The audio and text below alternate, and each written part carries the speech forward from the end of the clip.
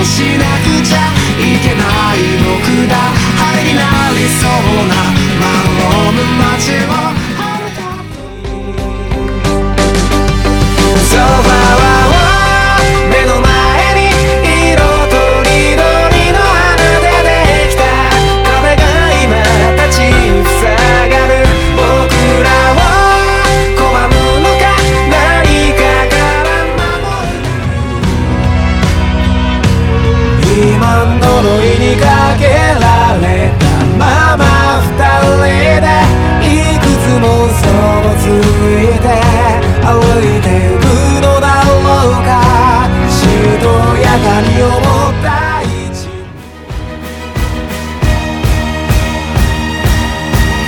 これが愛じゃなければ何と呼ぶのか僕は知らなかった呼べよ恐れるままに Hello, good afternoon, and good evening. Welcome to Ongakuri, the podcast where three friends come together and break down what's new in the Japanese music industry. Now, today is kind of a special podcast here, as if you guys have been reading between the lines or listening between the lines of our last couple episodes throughout the month, this is going to be a lovely artist spotlight on the artist Kenshi Yonezu. But I'm your host, Ken, and with me we have Gray. You can call me the stray sheep for this podcast. Oh boy.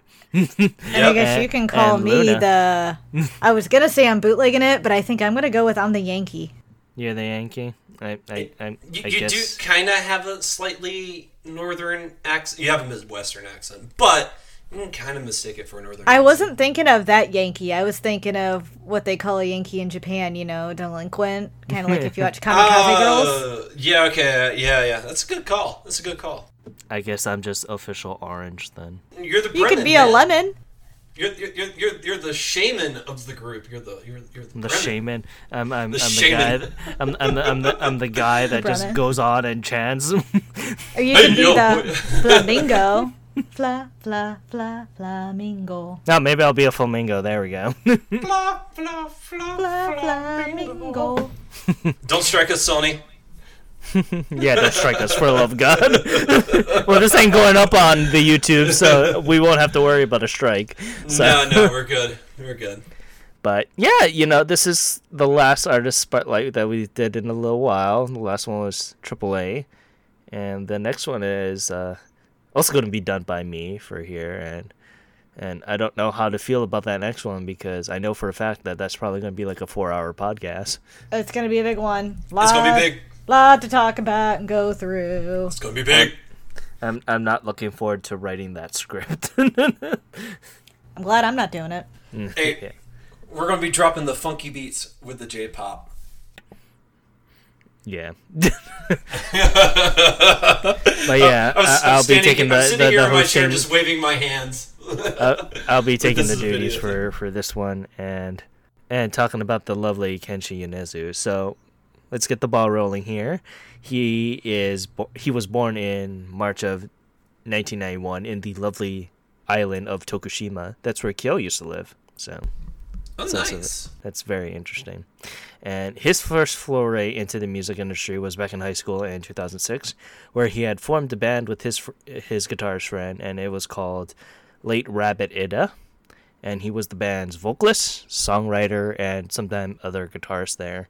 And during his time, he uploaded a plethora of tracks on Niku Niku Dango and a bunch of other music sites. And it was alright. It didn't really break too much internet fame. That rise to fame started back in 2009, where he bought Vocaloid software. If you guys don't know what Vocaloid software is, it's a computing program to make music.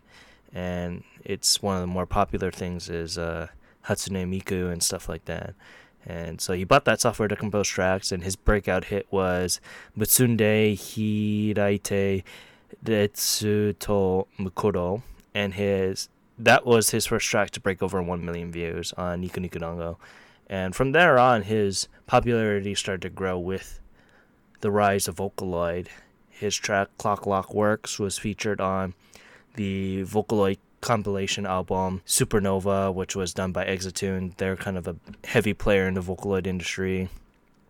and that was his first career album, and that was originally released in December of 2009.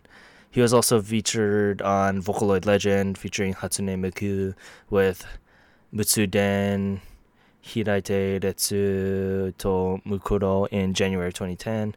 And unfortunately in 2010, that's when he put an end to his late Rabbit Ida work, where he began to feel like he didn't work well with the members that he had on the band, and he decided to work with Vocaloid songs exclusively, which is kind of sad because he deleted all those songs too. I'm not too sure if he re-uploaded them, but I would have loved to hear his early works before he started doing Vocaloid, and that would have been a real treat.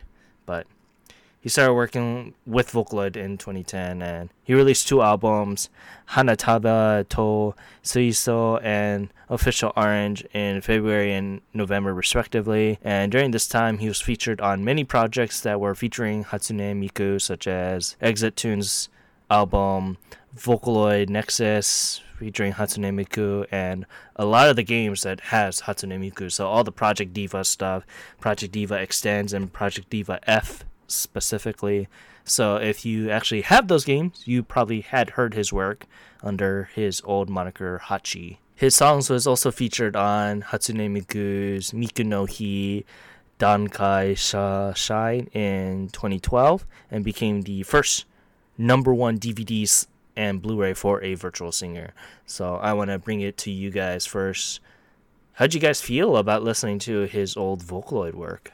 It was interesting. So I love the composition work he did for it. I think it is fantastic and a great start to his career for sure.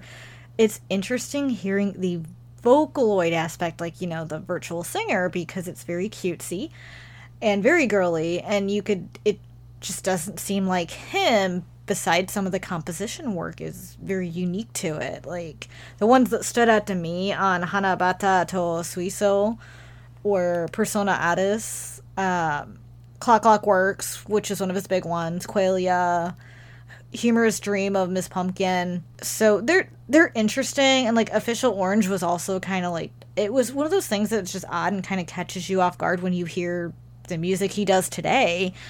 But I will say, just to reiterate, his composition is fantastic, and I think this gave him a great start and helped him shape who he is. Yeah, I really agree a lot with what Luna said. Probably going to echo a lot of what she just said. Vocaloid is not really my thing, so I don't know if I could really recommend a particular song that he did, but with his Vocaloid stuff, it is his early stuff, but you can really see like the composer side of him really starting to come out in that, and it is a shame. I would have loved to have heard his original stuff with his band, because I've always felt like he does his best work when he's collaborating with people. So it's kind of a shame that he deleted all that, because I'm really curious to see how that sounded, and that would be cool to compare and contrast that to his Vocaloid stuff. But you do see like the early, like him really starting to figure himself out and figuring out where he wants to go and take his music career, and this is definitely very, very interesting to compare and contrast where he is today to where he started at with his Vocaloid stuff. And it was pretty interesting to listen to those 2 albums and get a feel for them and everything. No, exactly. It was very interesting to kind of hear like both albums. I was more of a Official Orange kind of guy, but it was mostly because a lot of the songs were featured on Project Diva and stuff like that. I used to play Project Diva not knowing any of the songs, but now kind of thinking of it, I was like, oh, he was already featured on a lot of Miku's songs already, so it was good to like be first introduced to him through Vocaloid and not really know about it, honestly. And we'll get about that a little bit later about me and him, so. But continuing on from there, in March of 2011, Yonezu and several other musicians created this independent music label called Balloon, and it was specifically for internet musicians or internet content creators to kind of widen their international opportunities. So as Vocaloid started to get a little bit much more bigger, obviously you're gonna wanting those content creators to kind of be able to connect with fans, so to speak. So that's one of the main reasons why they kind of started to do this. And his first debut album was in 2012, and it was called Dioramas, and it debuted at number 6 on the Oricon chart and sold over 45,000 copies, which is pretty big at that time because it was the biggest release for that label up to that date. And he had a theme with this one, and a lot of it was about town and home and homeland pride and stuff like that. And he did that theme because he actually recorded all the songs by himself at his house, and it was very interesting from that. So what do you guys had to say about Diorama?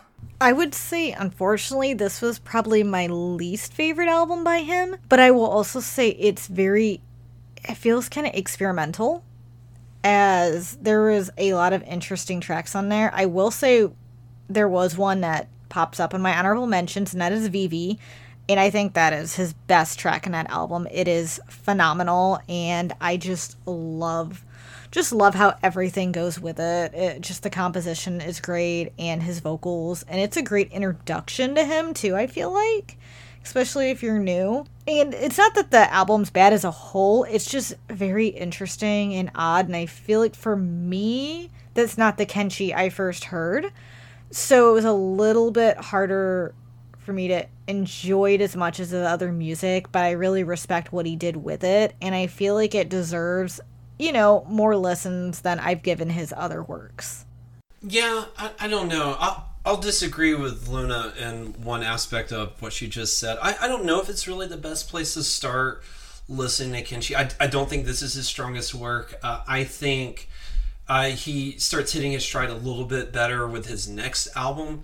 But once you're into him and enjoy his music as a fan, it is interesting to go back and listen to Diorama, and you can see where he started and really get a feeling for what his initial work sounded like, and how he grew and expanded upon that as he would later grow in his career. So I that would be like the one thing that I would disagree with Luna on.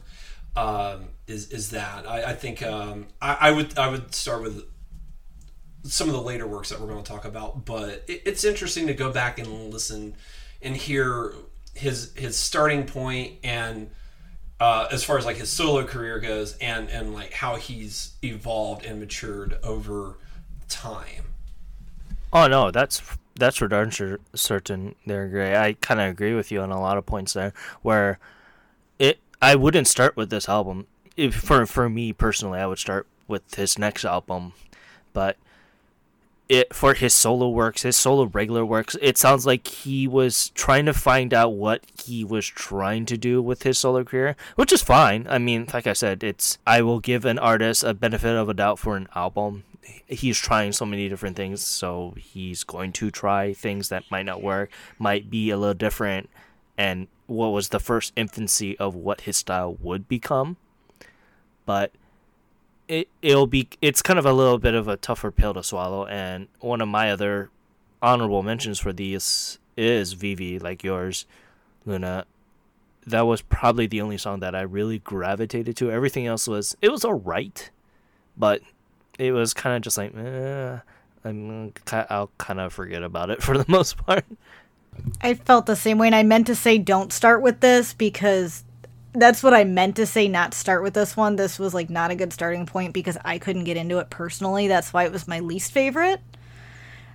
And since I started with Bootleg, I think going from Bootleg to this was like a big shock. Like, it was very odd and hard to get into. Oh yeah, that's for darn certain.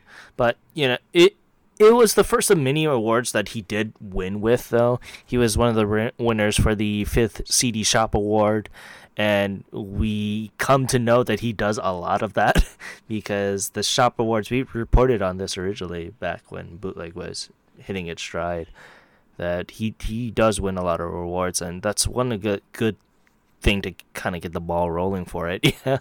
Oh yeah, that's for darn sure. Yeah, most definitely.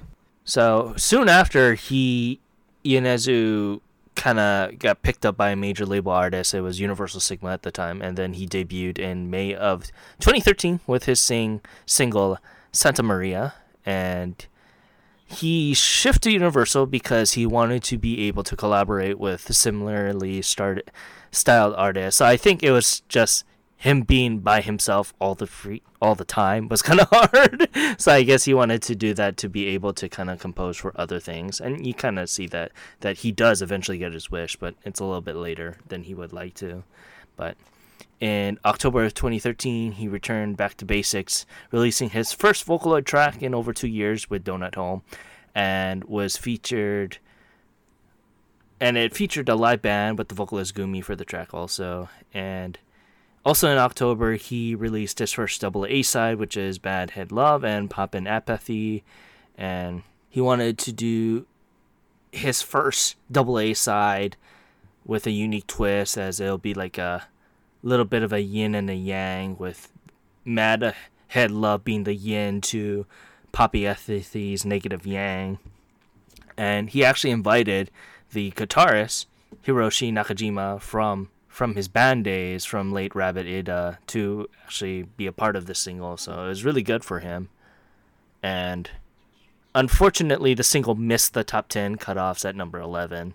But his mainstream presence began to rise in 2014 with his second album, Yankee, in April. And it was his first major label release. And he tried to make this album sound so much different from the first one, and he tended to write introspective lyrics to feel closer to the listener.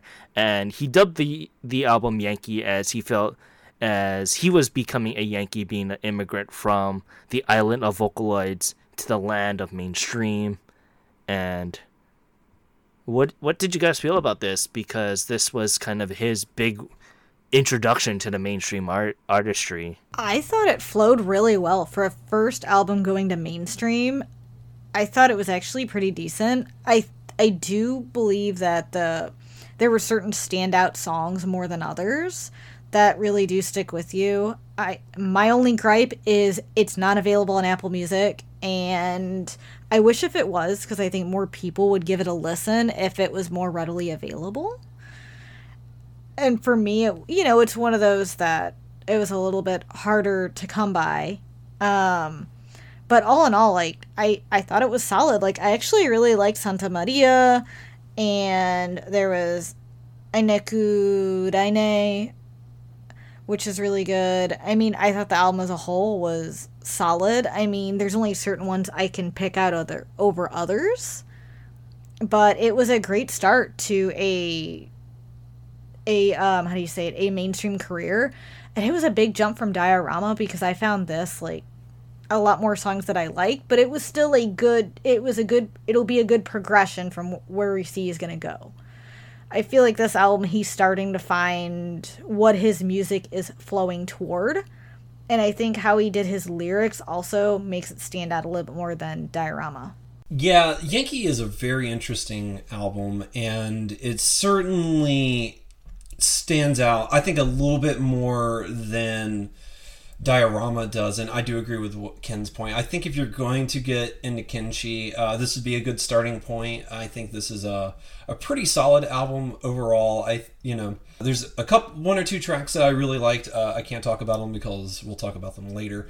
But, overall, I think this is a really good album. It really shows his progress that he's made, and it's still figuring out his style. I think it's really notable just the progress that he makes through this album, and it's very telling when we get to the next, because I think that's when he really finds it. But this album still stands out really well and does a good job of standing up on his own, and is a great representation of his work.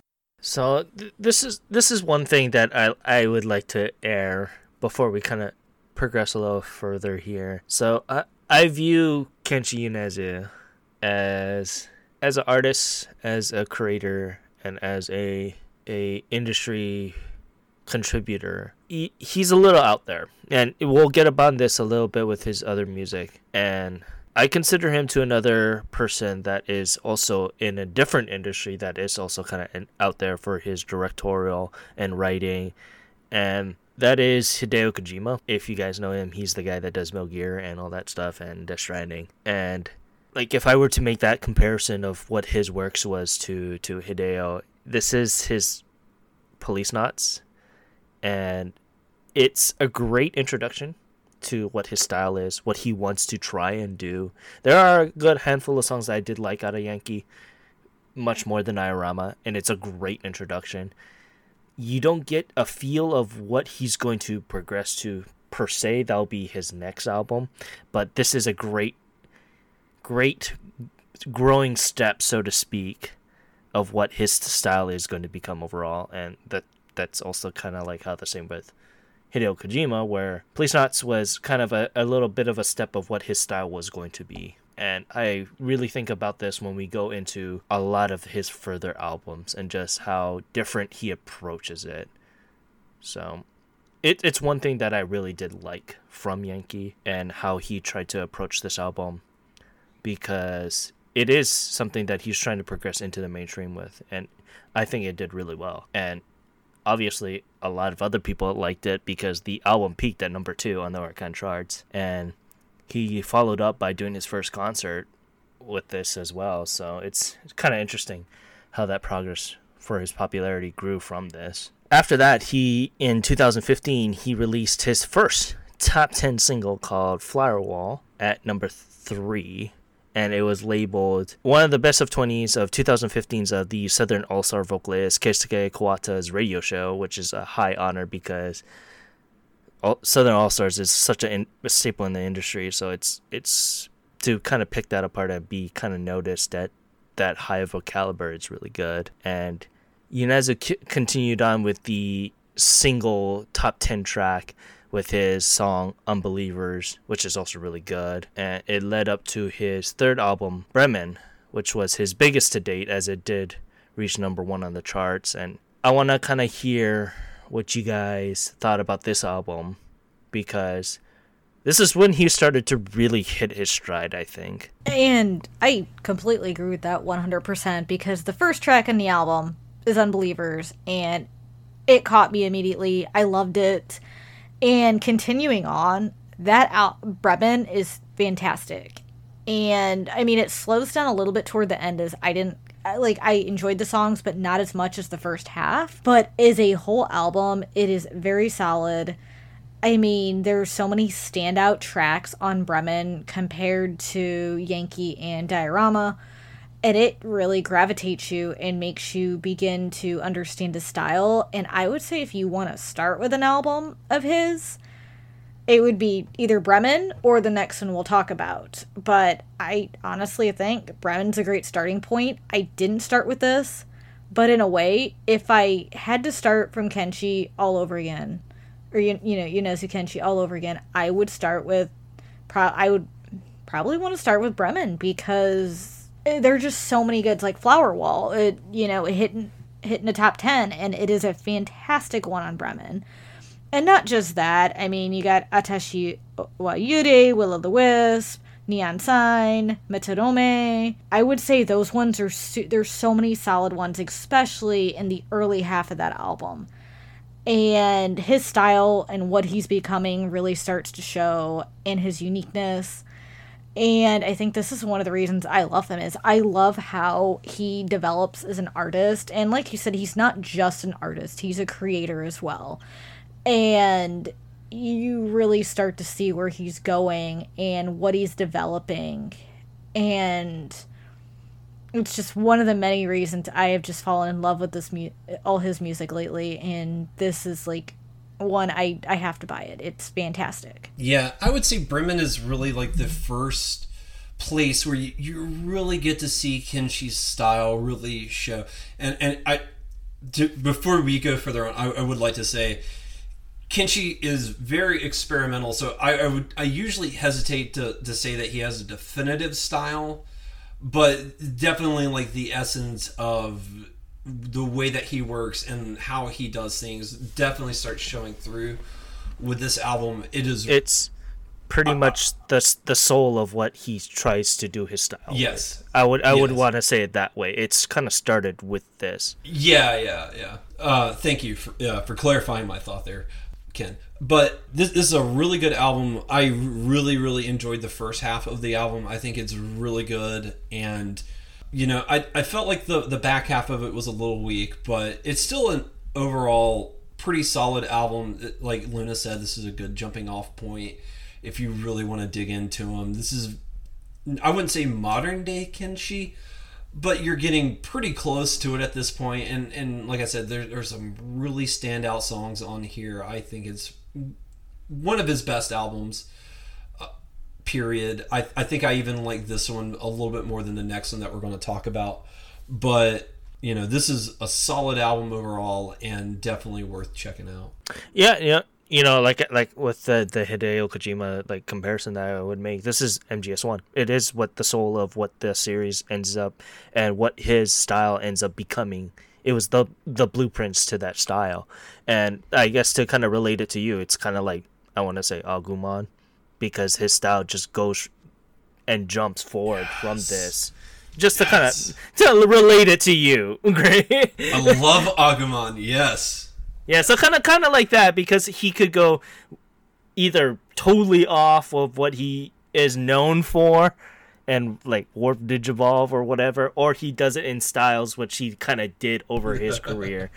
And we kind of do see that, and this was the first kind of step of that.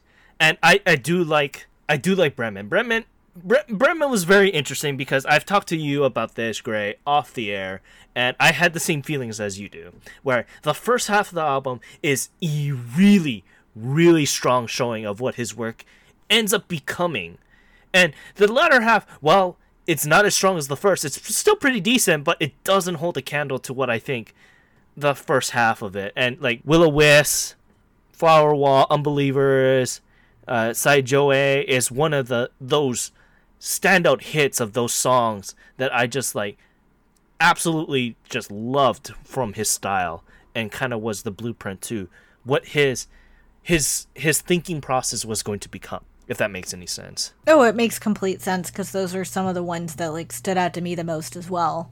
Yeah, it makes total sense. Yeah, so he expressed that, with this particular album, it is a spirit and a soul, because he thought of it as a journey and what he wanted to explore with this album. And this was literally his infancy of what his style was going to become, where he's just a wandering traveler at this point of what he wants to do with his style. And it's so interesting.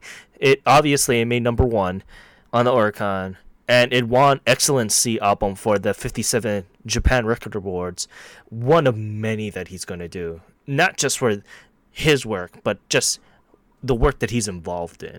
And this was probably one of the bigger accolades that he started to get from his career. And going on to, after this, while it was a slow year for him in 2016, it was a big year for him career-wise, as he did switch from Universal Sigma to Sony Music, and he did release his first single with them, Loser / Number 9, and we have some divisiveness on this release, to say the least. Just a little bit. Just a little bit. Just a little bit.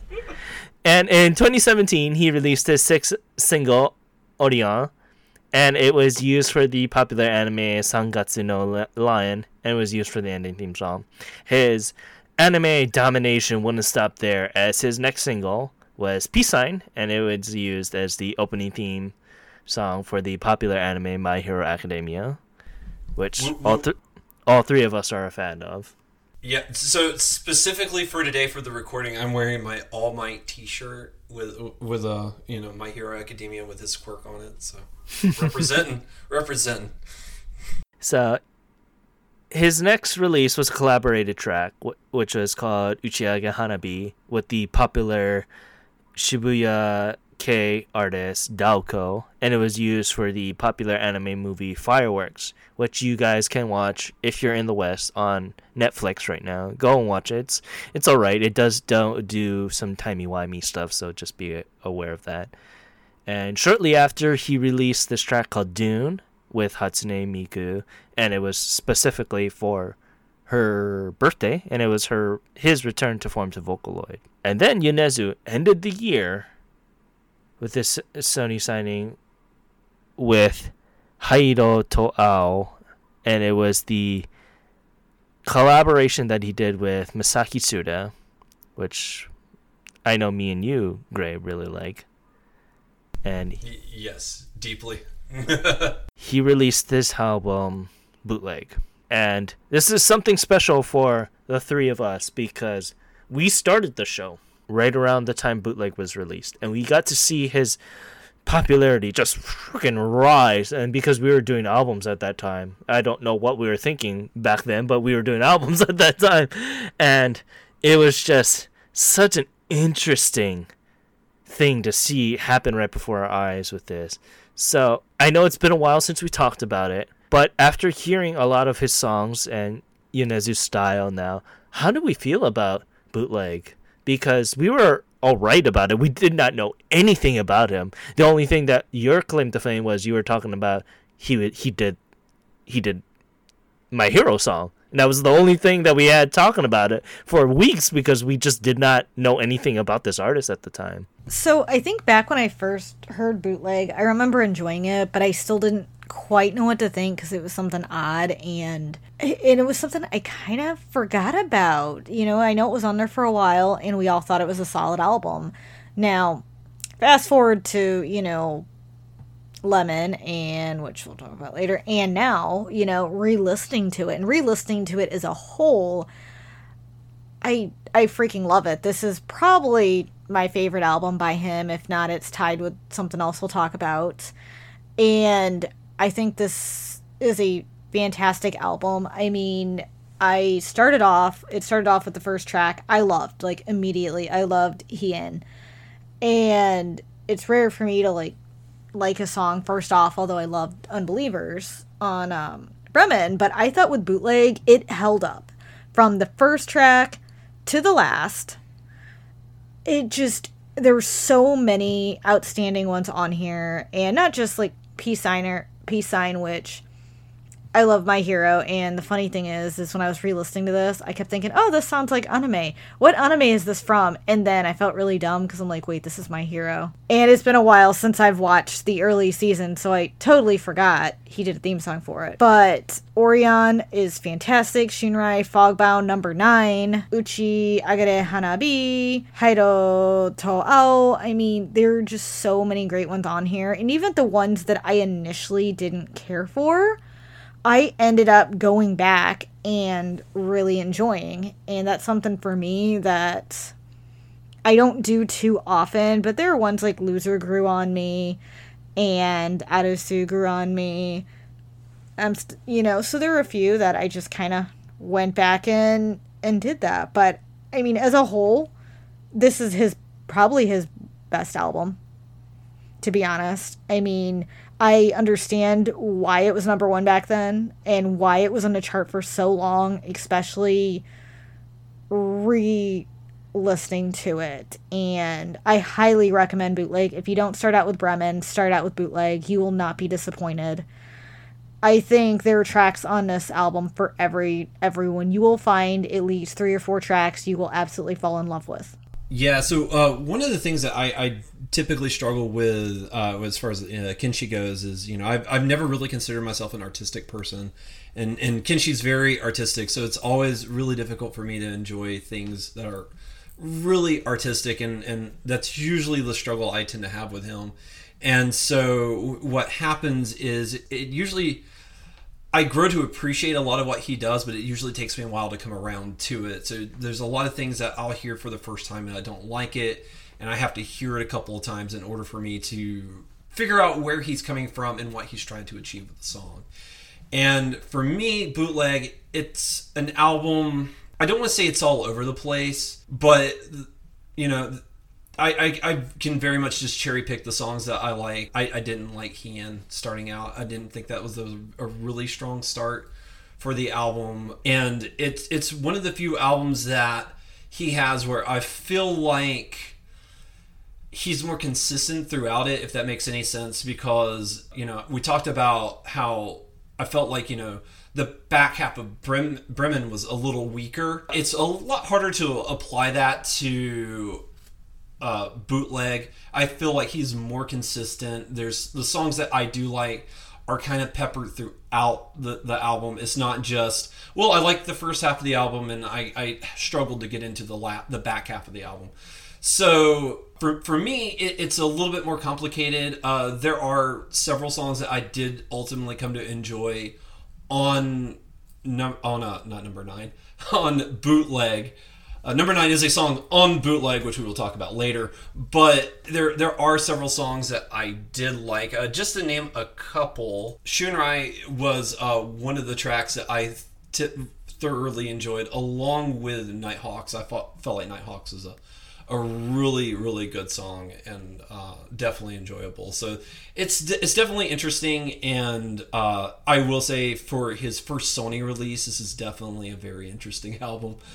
But yeah, it's for me, it's consistent because it's like it's peppered throughout the songs that I liked, as opposed to like back half or front half. But there's some songs that we'll talk about that I kind of enjoy, and probably after I hear them a few more times, I'll probably really like them. So I'm coming around to them still.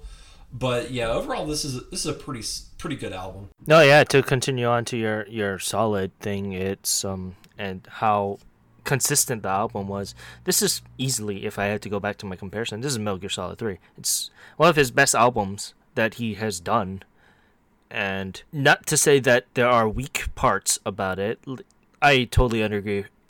Understanding from your point that there are certain points that you'll cherry pick across, and from what his style is and what your personal taste is, Gray. So I totally understand that.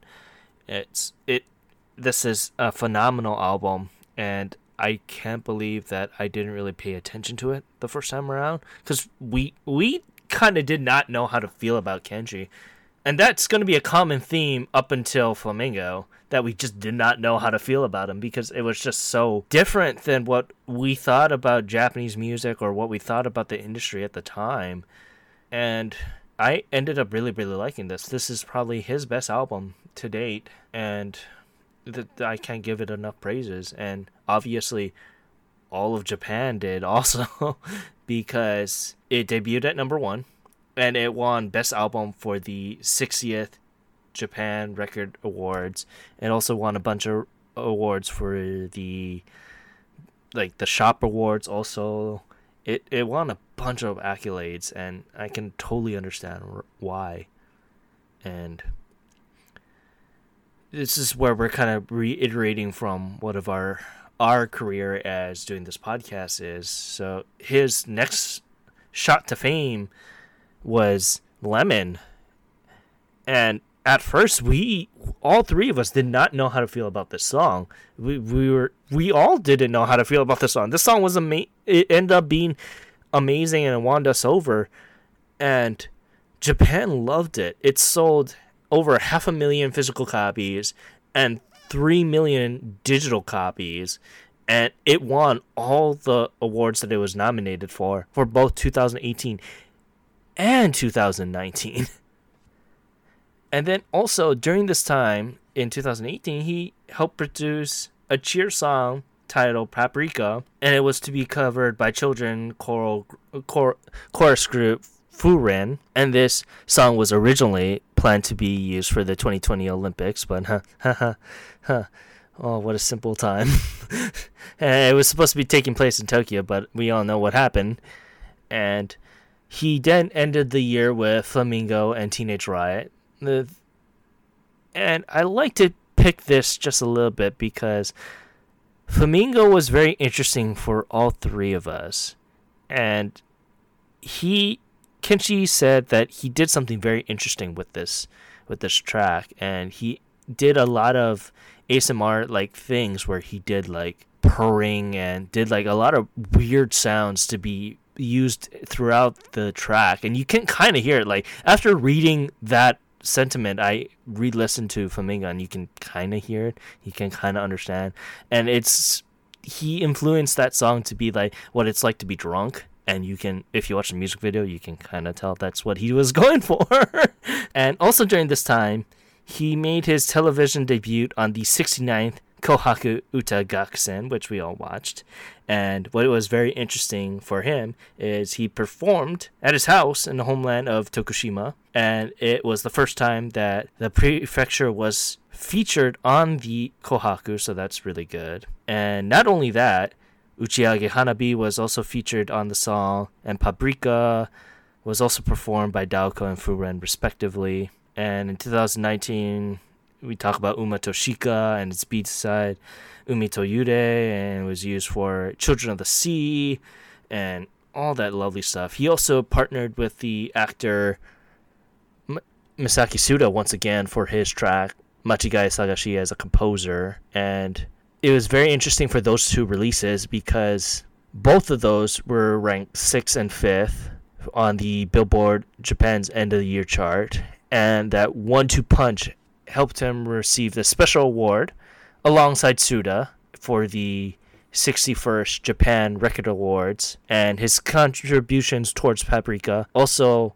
won the Grand Prix Awards, which is the first time that people or a group of that age won the award. So Furen was, I think they were like 8. They were like young kids, so they were the youngest winner to receive that award. So it's very interesting that he had his hands all throughout 2019 with this. And at the tail end of 2019, he partnered with the popular boy group Arashi, in which he was going to do the NHK's theme song for the coverage of the then 2020 Summer Olympics. And it was revealed on the 70th Kohaku Uta Gakusen at the Tokyo Stadium. So it was very interesting to kind of talk about that because we'll be talking more about this, or you heard us talk about this earlier in the week because of our episode, because of what is on the Oricon there. So it's very interesting how Kenshi was such a pillar in the industry, and the last couple years is a decrement to that. And he summed up 2020 with his 5th album release, Stray Sheep, and it include covers, self-covers for both Machigai Sagashi and Paprika. So what did we think about Stray Sheep? It's interesting in my opinion, and we'll get to talk about this because we got like maybe 4 or 5 days to kind of listen with this album. So I love Stray Sheep. I'm just gonna say that. I was pleasantly surprised by it, and I didn't pre-order it because I was one, watching money with everything going on, and 2, I was also really debating on my actual thoughts on it first. I wanted to listen to it because I loved Uma Toshika, Lemon, Flamingo, Teenage Riot. I love the tracks leading up to it. But I was still debating how would the other one sound, so I wasn't quite sure on what to think until I started listening to it, and it is fantastic. Like, I love I think I plussed every track on Apple Music, which is rare for me. And it also gave me a re-listening to a lot of the ones from 2018 that, like Flamingo and Teenage Riot, that I actually kind of put a little bit on the back burner. Like you said, Ken, we didn't really know what to think of those at first and make things of Kenshi. Like, I felt like that with Lemon, and especially Flamingo, because I remember liking it, but at the same time it was really weird, and I just couldn't wrap my head around it. And I think when Uma Toshika came around, we were more accustomed to Kenshi, and I grew to enjoying his music way more. And this time around, like, Stray Sheep sold me completely, and I loved Kanden, which was released actually about a month ago, and we got to listen to through the Oricon. And then he recently released Campanella, which I freaking love, and I think the album as a whole is amazing. And I actually really enjoyed the cover of Paprika. And I liked the other version before because I thought it was cute with the kids with Fooding. But I love his version because just hearing what he can do and imagining what he composed for this and writing it, I mean, it's amazing. His cover is fantastic. And I love Machiga Sagashi, and I should have included it in my runner-up songs. But this album is, I'm buying it. Let's put it that way. After listening to it, I have to have it. I cannot say enough about my feelings on this. And I know it's been only like 5 days, but that doesn't make a difference to me. I mean, this album sold me just like Bootleg did, and, well, the second time around. And I can't decide what I like more, if I like Bootleg or Stray Sheep more. I think they're both very solid, and he's done a fantastic job. And I'm kind of curious what I think of it a month from now, too, because I know how my tastes, like, go from one thing to the next. But I still think next month I'm going to love it just as much. So I'm curious to hear everyone else's thoughts on this, because I know it's very new, and just, it's interesting how we went from really not knowing what to think of him to either really enjoying his music or getting accustomed to it. Yeah, so for me, I actually have a lot to say about Kanden, but I really want to save it for our next discussion. But I will say for the overall, Stray Sheep, I don't know, it's another difficult one for me, because I really did wind up enjoying the first half of the album. The first 8 tracks is 15 tracks total. Once you get to track 9, I don't know. I struggled a little bit with it, but overall, I think of the albums that he's dropped, I think this has like the most songs on it that I actually do enjoy. So I guess this would be my favorite favorite album overall. And I will say his version of Paprika is haunting and gorgeous, and I really, really love what he did with that. I feel like, I think the regular version's okay. I don't think I'd run out and buy that single, but it's an enjoyable song. If you heard it on the radio, you wouldn't turn it. But his version of Paprika is really, really good. It's done so well. It's very different than what the kids did, and I think he took that in a very interesting direction. And I highly recommend, if there's one song on there to listen to, it's definitely that one. Yeah, there's a couple other songs that I want to talk about specifically from Stray Sheep, but I'm tabling those a little bit. But like I said, the first half of that album I thought was pretty damn good. And like I said, with Kenshi, his music tends to have to grow on me a little bit, because again, he's very artistic, and so the back half of that album, I might have to listen a little bit more, because a lot of the first half of the album are songs that I had already heard. So, yeah, it takes time for his stuff to grow on me, because, like I said, he's very artistic. I'm not an artistic person. So I'm like, it takes me a while to appreciate what he's doing. But, yeah, it's still a good album. It's still a really good album, and I will say I'm glad we were supposed to do this a week ago, but we had to kick it a week, and I'm really glad we did, because we were able to listen to that. And and actually, one of the songs on Stray Sheep came super close to being in my top 5, like super, super close. I really enjoyed it. So yeah, it's a really good album, and I think it's his best work so far. I do. Yeah, so to kind of piggy off that, this is going to be a very divisive album, because it is full on Kenshi. He did his work, he got his money from Bootleg, and he's like, at this point, I'm just gonna do whatever I want to do, and if you like it, then great. If you don't like it, hey, you're gonna come with me along for the ride. And that's how he approached this album. And like I said, to kind of do the Hideo Kojima thing, this is Death Stranding. This is full on just his artistic style in full force. And if you guys aren't prepared for it, then I don't know what to say. Kind of thing. It's interesting, though, that you say up to the 9th song, because the 9th song is his Machigai Sagashi. Yeah. I mean, yeah. That was the turning point for me, though. Yeah, that was the turning point, because, yeah. But I understand, because it's overall, if we were to do batting averages, this is probably one of the better songs that I did like, too. I did like Bootleg is probably the best for me, but batting average-wise, this was probably a little bit on the strong side as well, because we got to groove with this album, too.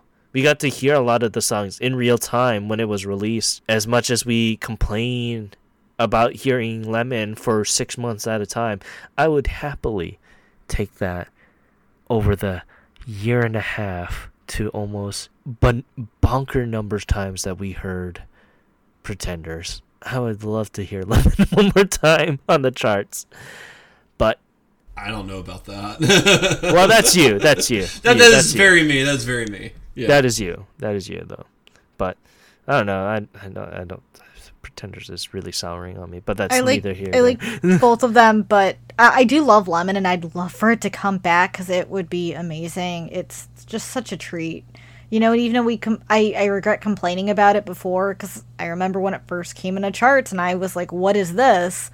And it didn't click with me until probably a couple weeks of listening to it before it grew in me, and I ended up really liking it. So, but I go back and forth because like you said, you know, Bootleg is up there. It's fantastic as a whole. But Stray Sheep, I'm really going back and forth on what one I like the most. I mean, they both have such a solid track listing, and there's so many interesting things I like he did with Stray Sheep, especially like tracks like De La Côte, just because it's so interesting, and it's just odd. It's one of those odd ones that stuck out for me in the album compared to the rest. Yeah, so I mean, with that, we kind of reached his career as of right now with Stray Sheep, and then obviously with Kite. Well, you probably heard us talk about Kite earlier in the week with our regular episode, and I believe we all liked it, right? Oh yeah, it's fantastic. It's fantastic. Oh yeah, I totally agree. Yes. Yeah. So and this is one thing that, you know, we're gonna talk about this with him. And I know me and you, Gray, are going to get into a little bit of odds here because of what his styles are. And yeah, you know, we'll talk about this. You probably heard us talk about this on the regular episode, but, you know, he's a really decent and amazing vocalist, but his 1-2 punch to what he'll make him famous is his composition work. And you can see that throughout his career, and you'll hear it through both mine and yours, Gray's favorite songs here as we go on to the list here. Oh. His composition work is fan-frickin-tastic. So let me put it to you this way. No matter what criticism I would ever have for Kenshi Yonezu, he's the best composer coming out of Japan right now, in my humble opinion. Easily. Like, I don't think there's that many people that are even on his level. So it's like I said, like, usually it takes me a long time to come around to his music and me liking it, but I've always said, like, dude's a fantastic composer. His composition work is fantastic. A lot of his songs I feel like are really strong and have amazing composition work. It's, for me personally, it's his hit and miss with his vocals is really like the big thing for me. But and we've talked about this several times over. We talked about this several times over, both on the air and off the air, about his vocal works, and it's just it. But we all three of us know that he's an amazing composer, and he's one of the best things out of there. Oh yeah, like I said, he's the best thing coming out in Japan, in my opinion. He is the best composer coming out of Japan. Easily. And remember our talk a couple weeks ago about who's going to be the person or group that makes their mark on the industry. All three of us said Kenshi, because if his music career doesn't continue, he'll be a goddamn good composer. We, all three of us, know that for a fact. Well, also of the big artists right now who are really, really big, and I mean effing big. He's really the only one that's doing really, like, truly something that's unique, different, and stands out. Like he's really, you know, he's doing his own thing. And, you know, he's not, like, official Hige Dandism, you know. He's not doing by the numbers. Exactly. He's doing what he wants. Precisely.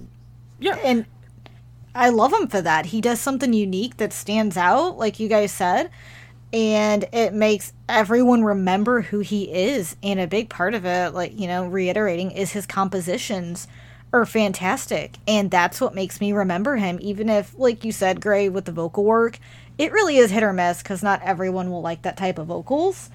But the composition makes you like grow accustomed to it, because there were several songs that I wasn't a fan of, but re-listening to them, the composition work was so good, I just kind of like got used to the vocals. And I just love how he comes up with so many unique tracks, you know, vocally and composition wise. He just does stuff that other artists aren't willing to take the risk and do, but he does. Yeah, and like I said, at this point, he's just gonna do whatever he wants at this point. He's already made such an impact to the industry already that he doesn't. Hopefully, I don't think he needs it, but I don't think he needs the money. He can just do what he wants, and if, like I said, if you like it, more for it. If you don't, then hey, I understand. Not my full on style isn't gonna be for everyone. He probably understands that very, very well. And as an artist, he's the one that will be the next generation for evolutionizing his style. He's not going to go back to the basics. He's always going to try evolve his style. And that's one thing that I really like, and what's something that is very different, and why we really wanted to do him, because it was interesting to see his style just change beat after beat. And just, well, for certain tracks might not be for us, it could be for others, and vice versa. It's just so interesting to kind of see that. And that's one thing that I liked doing with this podcast, because we got to see that his style changed very rapidly over time, from bootleg to this to Stray Sheep.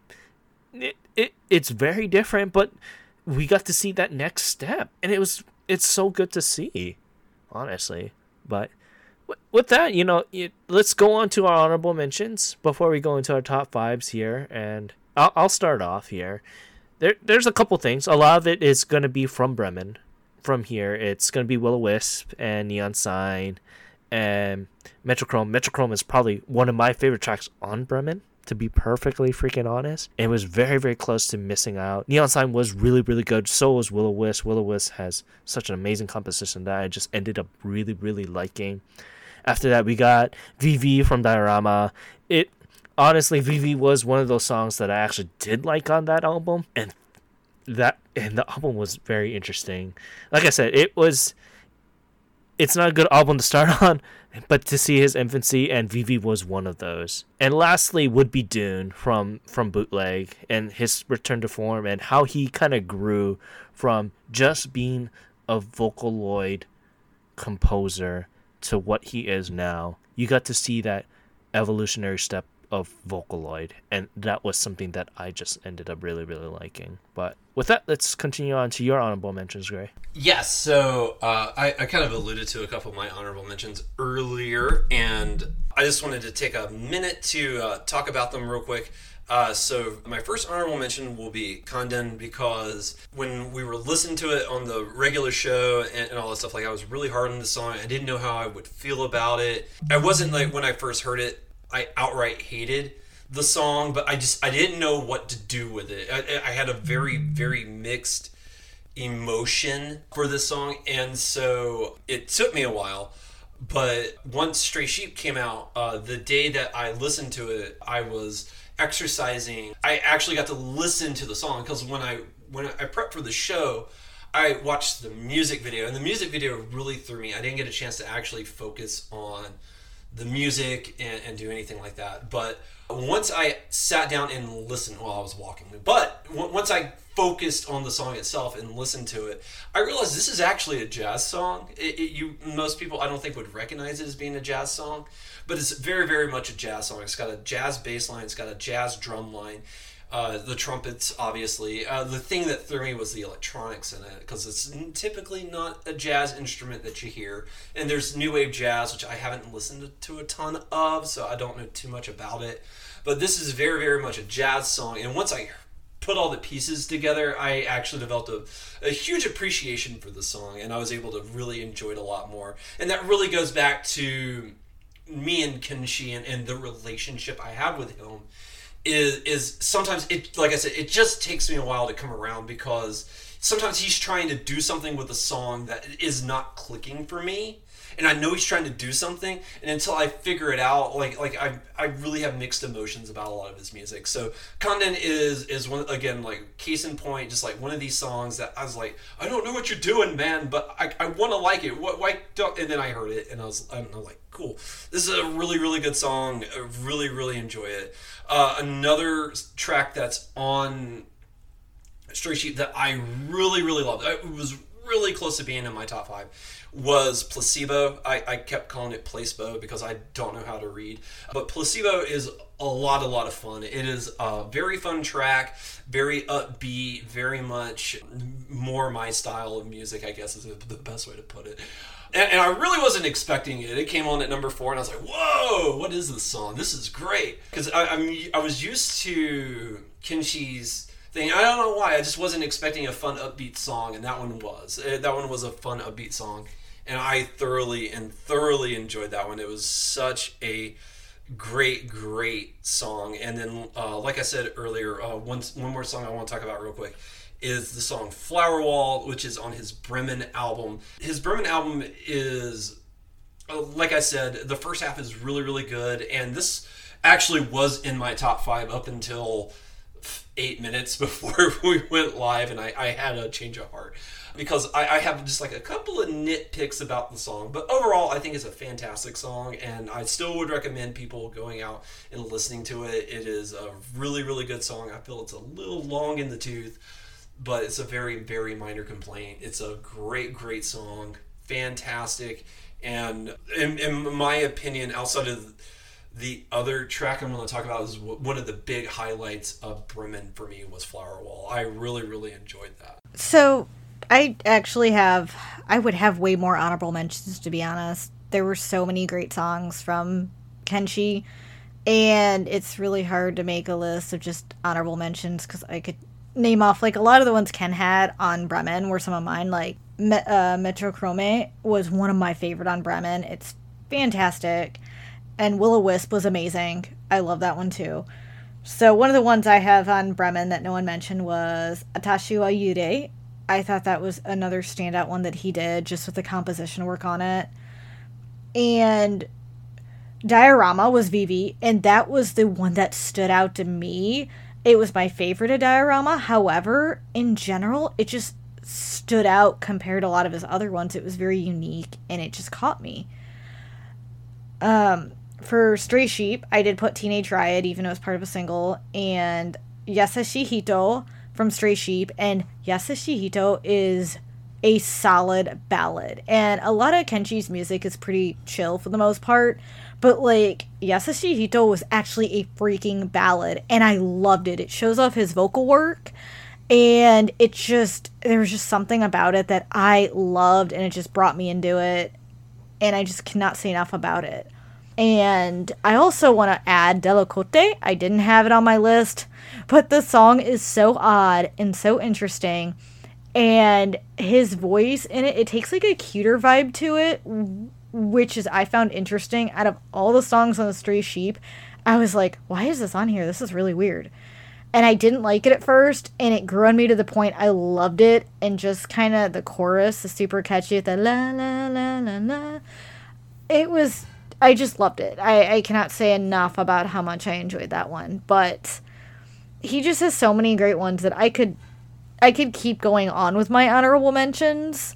But I think I'm going to leave it at that just because he has so many fantastic tracks. So, continuing on to number 5s of our top 5s here. And I'm going to start with a very controversial one I already know. Because I picked Loser by Bootleg. And this was more of a troll pick for me because the vocal works, honestly it's all right, but I like it for the dance beat nature that this song has for the composition, because basically if you have no freaking care in the world and you're just gonna run up dancing, this is one of the perfect songs to do. And it started to do that nature that he started to do later on with his career. And every time I hear this song, I don't really pay attention to the lyrics per se. I'm just shaking what every emotion I have to the song, like a wacky wave, inflatable arm tube man kind of guy. So, but yeah, Loser, it's a very interesting song. I did struggle with this one. I would be lying if I didn't say anything less than that. But it's a very interesting song. The composition of it is done really well. I will say that. And my largest criticism with the song is the vocals. I just it's the singing style that he chose for the song. It's not my favorite, but getting past that and onto the song itself, the composition of it is really good. And Ken is completely right. This is a very, very fun dance number, and I think it serves as that is pretty good. It's definitely something that, you know, if you want to like turn your mind off to and just kind of shake your booty and kind of do that thing, you definitely can. And it's and that it works well. Like I said, my biggest hang up was the vocal work for the song, but you know, it's still really good. It's still a pretty solid song. So the first time I heard Loser, I did not hit the plus sign on Apple Music, to be honest. And I don't remember what I thought of it the initial listing in 2017. But when I re-listened to it, I'm like, I don't care for this, and I'll just let it be. And then I re-listened to Bootleg again, and I'm like, oh, you know, I like that upbeat dance beat, you know, how it starts off. I just don't know about his vocal works, and I still didn't hit the plus sign. Then the third time around, listened to it again, and I'm like, you know, the song's really grown on me. I like the dance beat, and even though his vocals are hit or miss in this, and I think for me, I just got accustomed to it. And it grew on me, and I'm like, you know, I actually like this. So after that, I incorporated in my bootleg listening. And it's one that you either love it or you hate it. I mean, it's hard to find middle ground on it, because a lot of people are turned off by the vocals, which I was at first. But then I really listened to that composition, and it just grew on me to the point I'm like, okay, I can get down with this. I like it. So I'm glad you picked it, because it also made me go back and really like dissect Loser and kind of just pick out parts of it, and that made me really like it even more. So still not a favorite of mine, but I enjoy it, and I think it's a good part of Bootleg. And continuing on to your number 5, and then actually it's a kind of double because it's also your number 5, Luna. So great, let's hear from your side first, and then we'll pick up with Luna, and then I'll chime in at the end here. So go right ahead. Yeah, sure. So for me, my number 5 pick is. Let me put it to you this way: had I watched the music video first, it wouldn't be in my top 5 because whoa. That music video is nightmare fuel. It is nightmare fuel on high octane. I swear to God. I never want to see that music video ever again in my life. It is horrifying. But it is his song, Unbelievers, which is the very, very first track on Bremen. And I felt like this song, one, was a great way to start off the album. I felt like it does a really good job. It really hits the note. You know, like I said, songs like his vocal work is kind of hit and miss with me. But I really felt like in this particular song, and all the songs that are on my list, I really like his vocals. I think he sings them in a way that really works and complements the music and the melody really well. And, you know, I really think, you know, this is just like the best example of that in a way. Because, you know, it's a really good song. It's got this really good hook, and it's not quite upbeat, but it goes at like a pretty good clip. And I mean, the werewolf creature in the music video is dancing to it. So you can dance to the song. I don't know if I would or not. Actually, I think I would. I think I would dance to the song. But it's a very interesting song, and it has a very interesting tone to it as well. And it's one of those songs, really you need to hear it in order to really fully appreciate it. But it's definitely just a really good song, and just it's pretty fun too. So yeah, taking what Gray said, this was the first song I heard off Bremen. Of course, this is the first track on there, and this made me fall in love immediately. And I think it was the composition. It was very upbeat. I did not watch the music video until before the show. We were talking, and Gray mentioned it's nightmare fuel, and I'm like, ooh, I like horror. So let's check this out. And I'm like, oh, it is like you're on acid or tripping some hardballs right there. Yes. Yes. The drugs. Yes. That's what it's really like. And then it just how the camera angle, and it's an interesting, I don't know who the cinematographer is, but they did a very good job at showcasing that. And then when this giant furry comes in, I'm like, you're gonna use a really creepy costume that it's like crappy but not crappy because of the facial expressions. And I just kept thinking, man, if someone really is tripping while they're watching this, they will have like the worst, they will have a very, very bad trip because you will have nightmares. And I could just imagine that. But with Unbelievers, like besides the music video, the song is still a favorite of mine, and his vocal work on it shows off how good his vocals are and how they can match so well with the composition. And I really like the beats in between the vocals. There was just something interesting about that composition and musical piece. And I feel like this is one of those ones that shows his genius as well. And that is being a creator, not just an artist, a creator. He just does so much with these. And I love it when he takes this type of, does this type of thing. And not only did he emphasize this in the song and go with great creativity and composition, like the music video for it is also very creative. And I love that about him, and it shows he's more than just an artist who can create genius music, but he can also do stuff with the videos that encompass that track too. And one of another reasons I just fall in love with him. And I will say with my number 5 can be switched with my number 4 just because it really depends on my mood on what I'm listening to. But Unbelievers is fantastic, and I highly recommend everyone checking this one out and watch the video. Just don't watch it in the dark if you don't like horror. Yeah, well, speaking of tripping, I mean, if I was tripping on this thing and I watched the music video, I think I would see the claw marks come out of the screen and into my face. Or you would see that thing jump out of the TV and chase you around. I think if, like, let's just say this much. So if you guys know this about me, that I hate inanimate, I have a rational fear of inanimate objects coming alive. And if I saw that just lying on the road and it coming alive and doing what it was doing in the music video, I think I would hightail it out of here or grab a flamethrower and burn that sucker down. Well, I mean, if you're in your car, you would just hit it with your car and keep going. Run it over. Yeah, just run it over. But if I was like walking wherever they were shooting that, and I saw that, I'd be noping out of there so hard. I'd be taking a video thinking, "Oh my god, that is so cool." This is how I die. Well, the funny thing is for me is I'm like, "Oh, that's such a costume," but I would be like, "I want to see the person under it."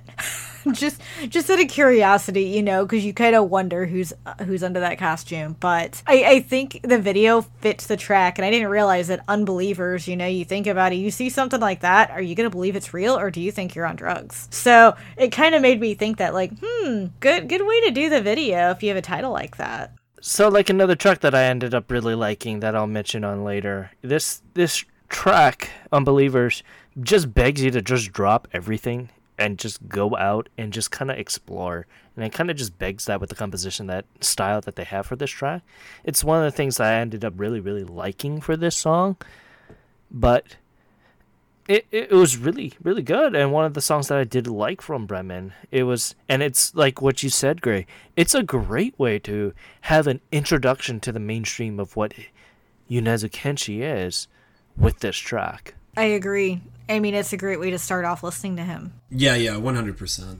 So with that, let's continue on to our number 4s here, and I will start off with Aine Kurenaine on his album Yankee. And honestly, this is probably one of the more slower songs that I ended up really, really liking from him. And my number 3 anyway. This has such a very simple composition that if you were listening, if you know how to play this song, you can grab it and play it on the acoustic guitar. This will probably be the Wonderwall for Japanese people if they learn how to play this song. It's kind of relaxing and kind of leaves you at that moment, and you just get lost with it. And that's one thing that I ended up really, really liking, is that you can just get lost with the composition and just how he pours his heart and soul into each track, and this is one of the perfect examples that he does with his style. Yeah, this is actually one of the songs when I first listened to Yankee, I completely missed, and I'm glad I was able to put it on your list, Ken, because I was able to go back and find it, and really enjoying it. It's definitely a slower song. It's more of a laid back feel. He doesn't have too many songs in this style. He's got a couple, but they're few and far between.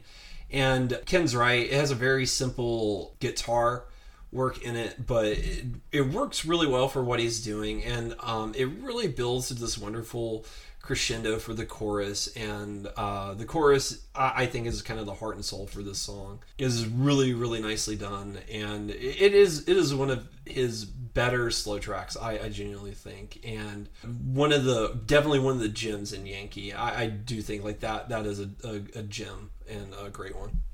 So this was another one on Bremen I thought was absolutely gorgeous. And like you said, the composition is just so simple and so nice. And it's just one of those slower tracks that makes you stop and think and enjoy it.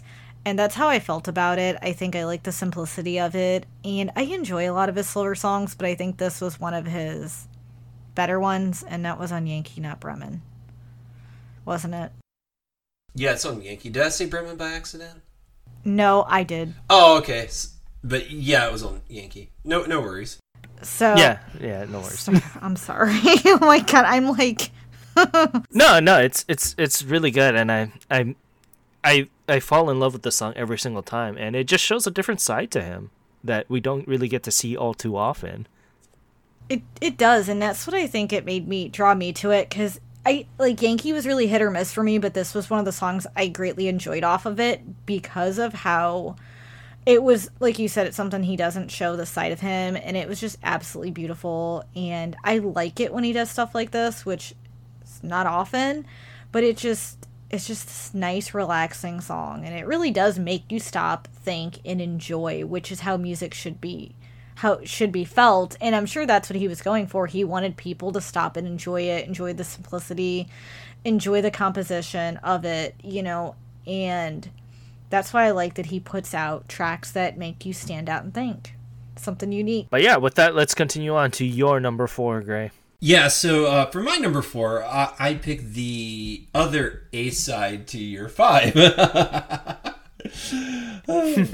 Yes, when Loser was dropped, it was a double A-side, so it was Loser and number 9, which is very, very interesting, mostly because it's the 10th track on the album. I don't know what they were thinking when they were numbering the album. I was like, why didn't they put this at number 9? It makes sense, it's in the title. But well, I mean, because they'll be like, what's your favorite song on bootleg? Number 9. Number 9. Oh, so what track is that? Number 9. I think they were trying to avoid that. maybe. So this is a very interesting song, and a very interesting song to pair with Loser, because they're both upbeat songs in a way more upbeat. One's kind of upbeat, but they contrast a lot differently. But I really, really fell in love with number 9. It originally wasn't on my top 5, and it kind of just wormed its way into my top 5 because it just has a really good beat, really good melody. I think the vocal work on it's done really, really well, and it's just one of those songs that I couldn't really escape from. I'd be doing some other work on this particular episode, and I'd be listening to a song. I was like, you know what? I want to go back and hear number 9. And so it really just became like one of these songs that I really just grew to love, and it just wound up being just really high on my list, and I really, really enjoyed it. I felt like one of his best songs, and like I said, to pair that with Loser, it's a very interesting thing that he did there. Oh, I agree. It was an interesting pairing because you got Loser, which is more of an upbeat, way more upbeat song, with especially how it opens, and the vocal work is completely different than number 9. And I love the vocal work in number 9. And although it is upbeat, it isn't as upbeat as Loser, but I think his vocal work pairs very well with the melody composition. And it was just something like a nice song, and I love number 9 better than Loser, just because for me, it fits more with him. I think like Loser, like we talked about, the vocal work throws me off. Well, number 9, his vocal work is perfect, and it just matches. And it was also one of my other favorite songs in Bootleg, and I would have had it as an honorable mention, but I knew we were going to talk about it. So it was just one of those nice tracks that made me remember it too, just because of the unique the composition with it. And I like a lot of his upbeat songs, but I wouldn't even. I'm trying to think of how to say how upbeat it is. It just feels like it's more like the, how do you say it? Because it is semi-upbeat. Yeah, it is upbeat, but it's a little different. It goes like up and down, yes, because some of it's slower, and then it goes up, but then it goes down. And I think that's one of the things I like, because he does very well with that up and down beat. So when he just does like straight upbeat like Loser, I feel like sometimes it throws it off a little bit. But with something that he can do, it goes upbeat like chorus, and then it drops, and it goes up, and then it drops. And I like it when he does stuff like that, just because you can see the contrast and what he's doing with it, and how he just makes everything flow together.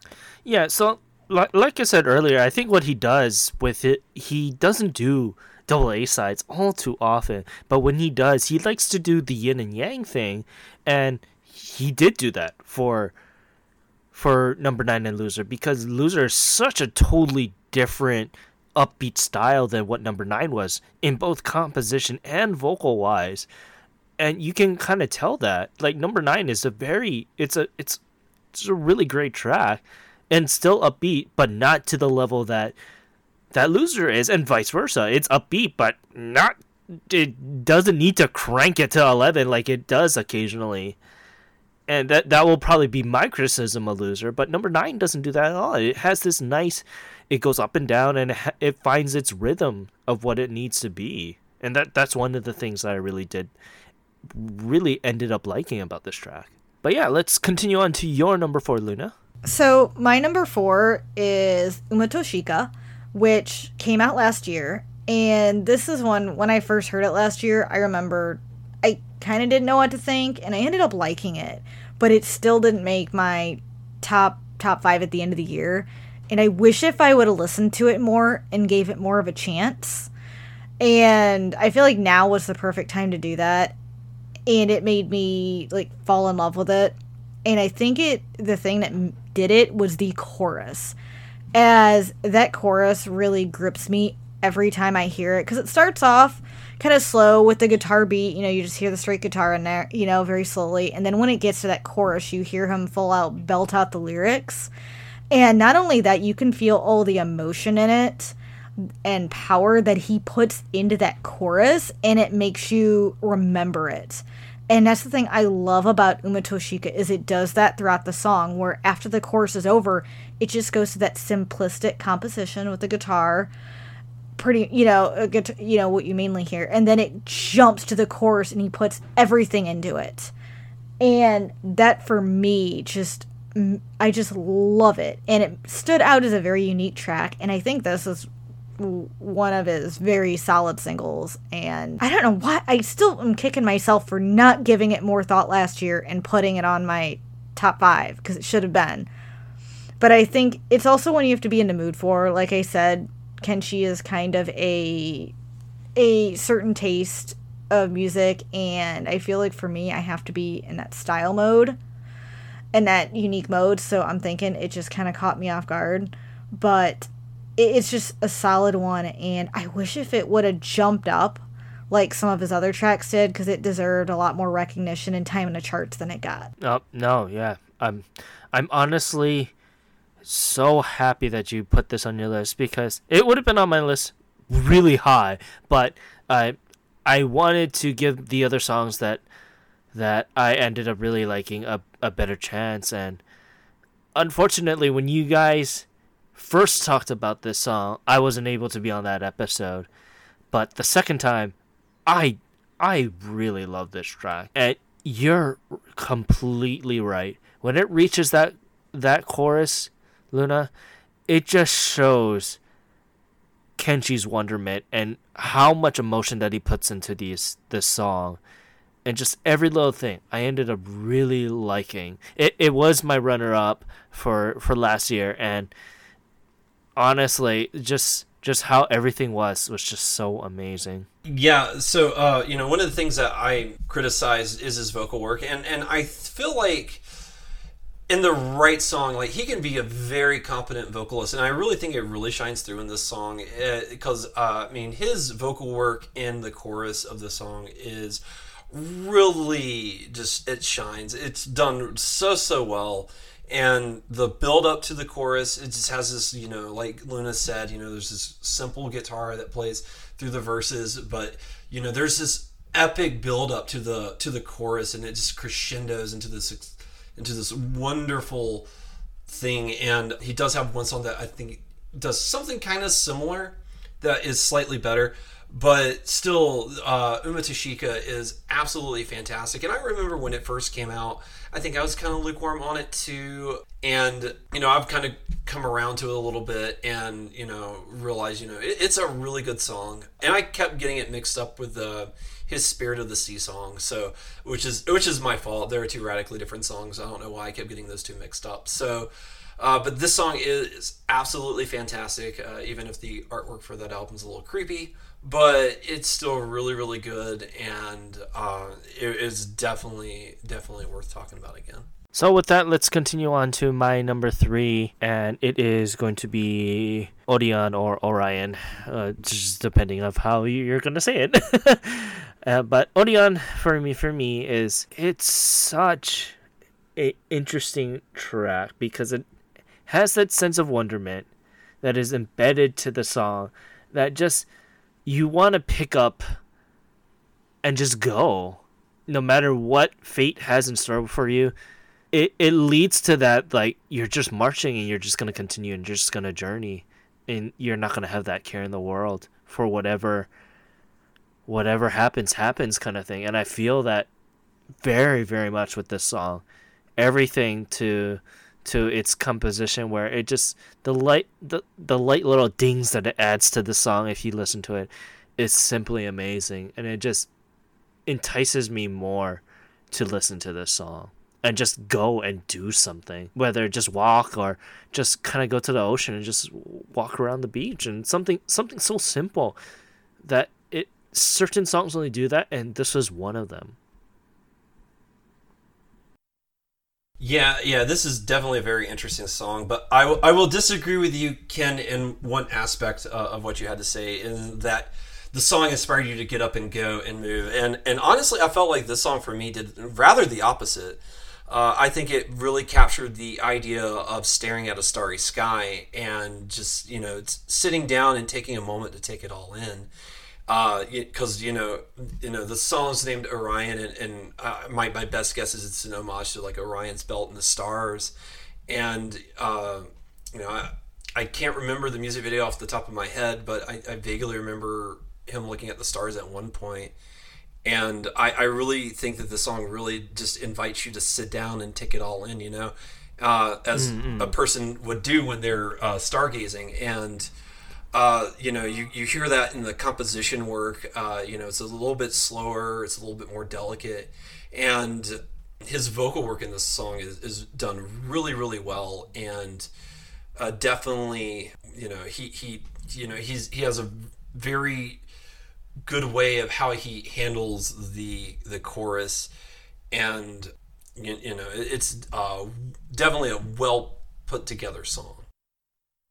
Yeah, no, like I think you're right with the stargazing and just taking it all in. I just, for me, like you do with like Inuyasha, like one of their songs, they're looking up into the sky while in like a cart, or like in a car. It's kind of like that you just don't know where to go, and you're just lost in that just wonderment kind of thing. Yeah, I can see just that. Taking it all in kind of thing. So that's from my point of view, just going out and do something and just taking it all in for every little bit, though. And I saw it both ways. That's kind of how, when I first listened to it, I pictured like Orion as, just like you said with the Inuyasha, it pretty much got my point, as sitting out there.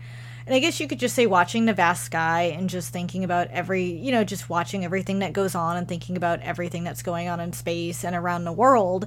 And it does make you get up and do something because of the wonderment, the wanderlust, and just makes you feel like there's there's so much to do, and you're just kind of, you're going everywhere with it. And I feel like The Sky, because it's so wide and vast, it just gives you that feeling.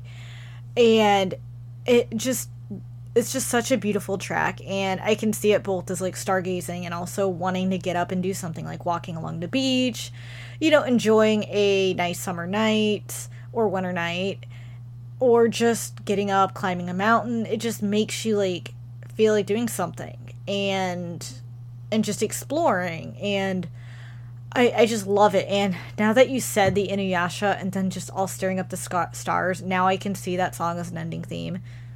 Maybe they'll do that in Yashahime. Yeah, so it was used for ending theme. So that was like that's where I was thinking of that lasting impression of just you going out and doing something, because it kind of leaves that of, hey, we're at the end kind of thing. Just go out and do something. It does, and I think it's just how it starts off, where it sounds, where it's, I wouldn't say theatrical, but just how the instrument, the composition sounds. It just has this feeling of, it makes you want to go somewhere. It just like pushes you in a certain direction. And then when you hear the chorus of it, it really makes you, it fills you with this like bewilderment, wonderment, or wanderlust. And just kind of, I don't know, like makes you want to explore. Like if I were listening, I just want to look at the space and be like, oh, I wonder if there's a spaceship up there exploring. I want to do that. It just gives that feeling to you. And I feel like it gives you some energy and growth, because I was listening to a lot of these while at work, and there were certain tracks that actually pushed me to want to do more. And this was one of them. It actually pushed me like, well, I really didn't want to do this because this is a difficult task. But this is one of the songs that actually pushed me like, oh, I can handle this. I got this.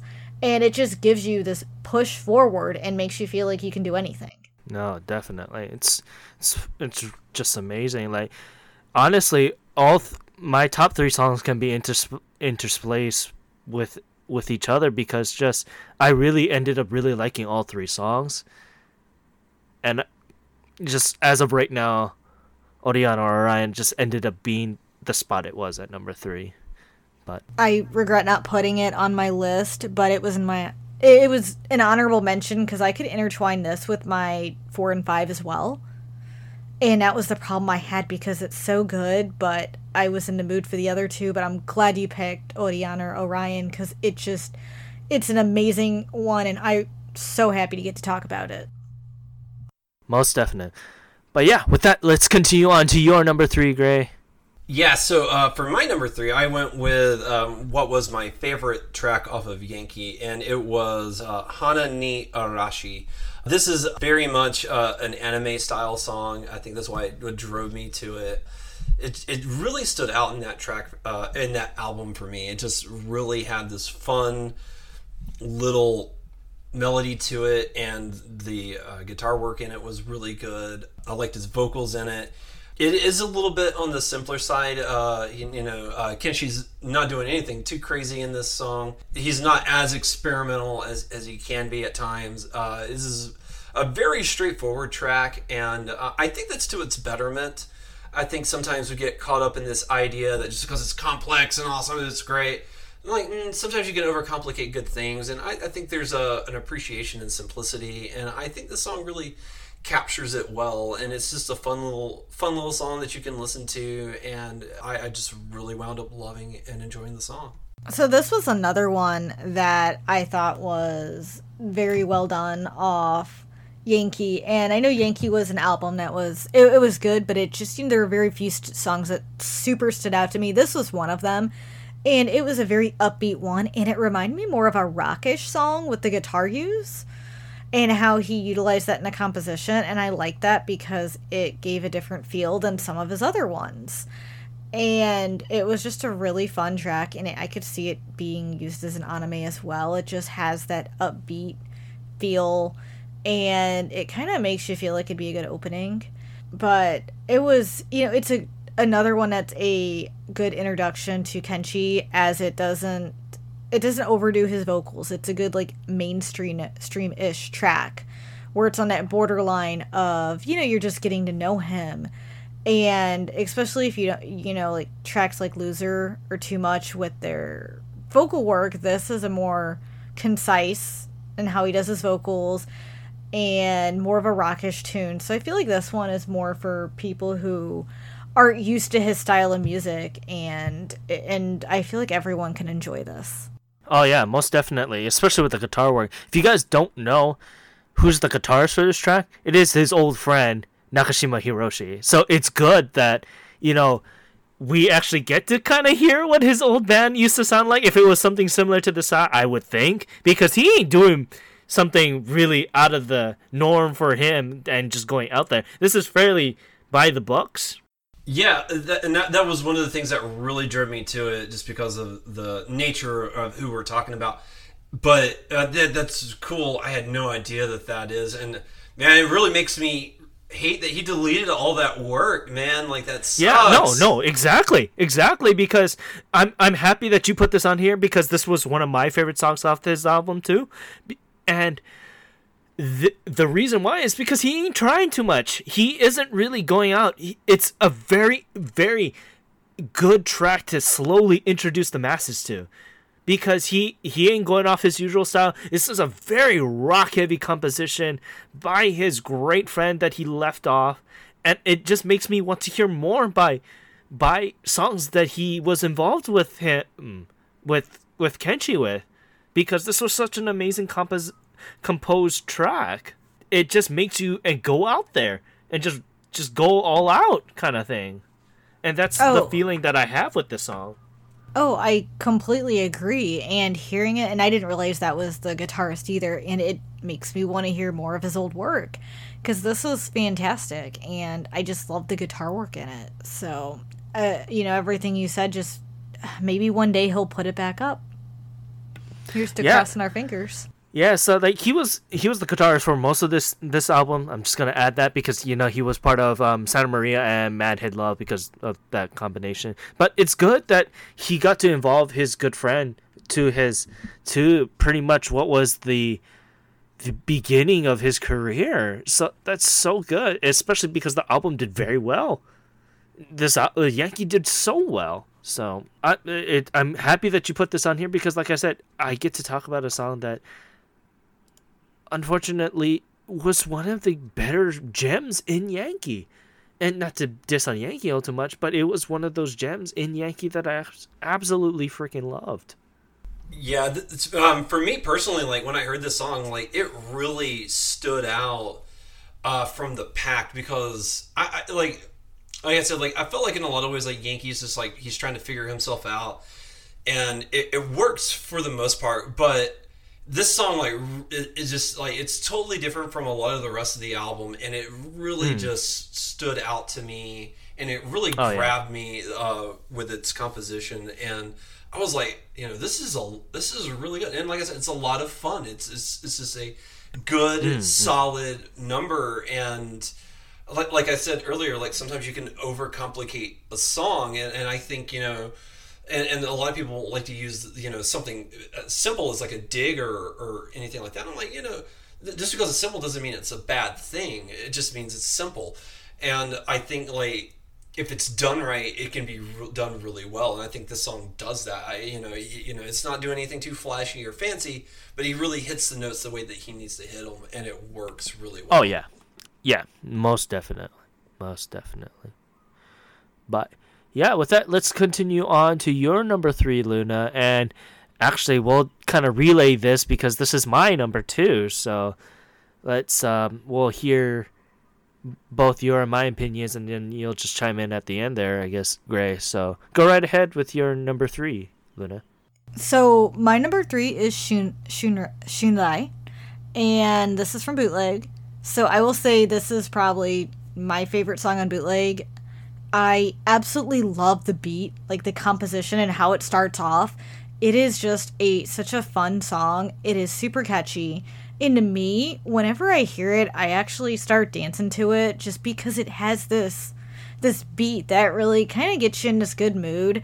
And I personally like how he does the verses, because how he pretty much tries to match the pace of the beat, and he sings very fast and very quickly.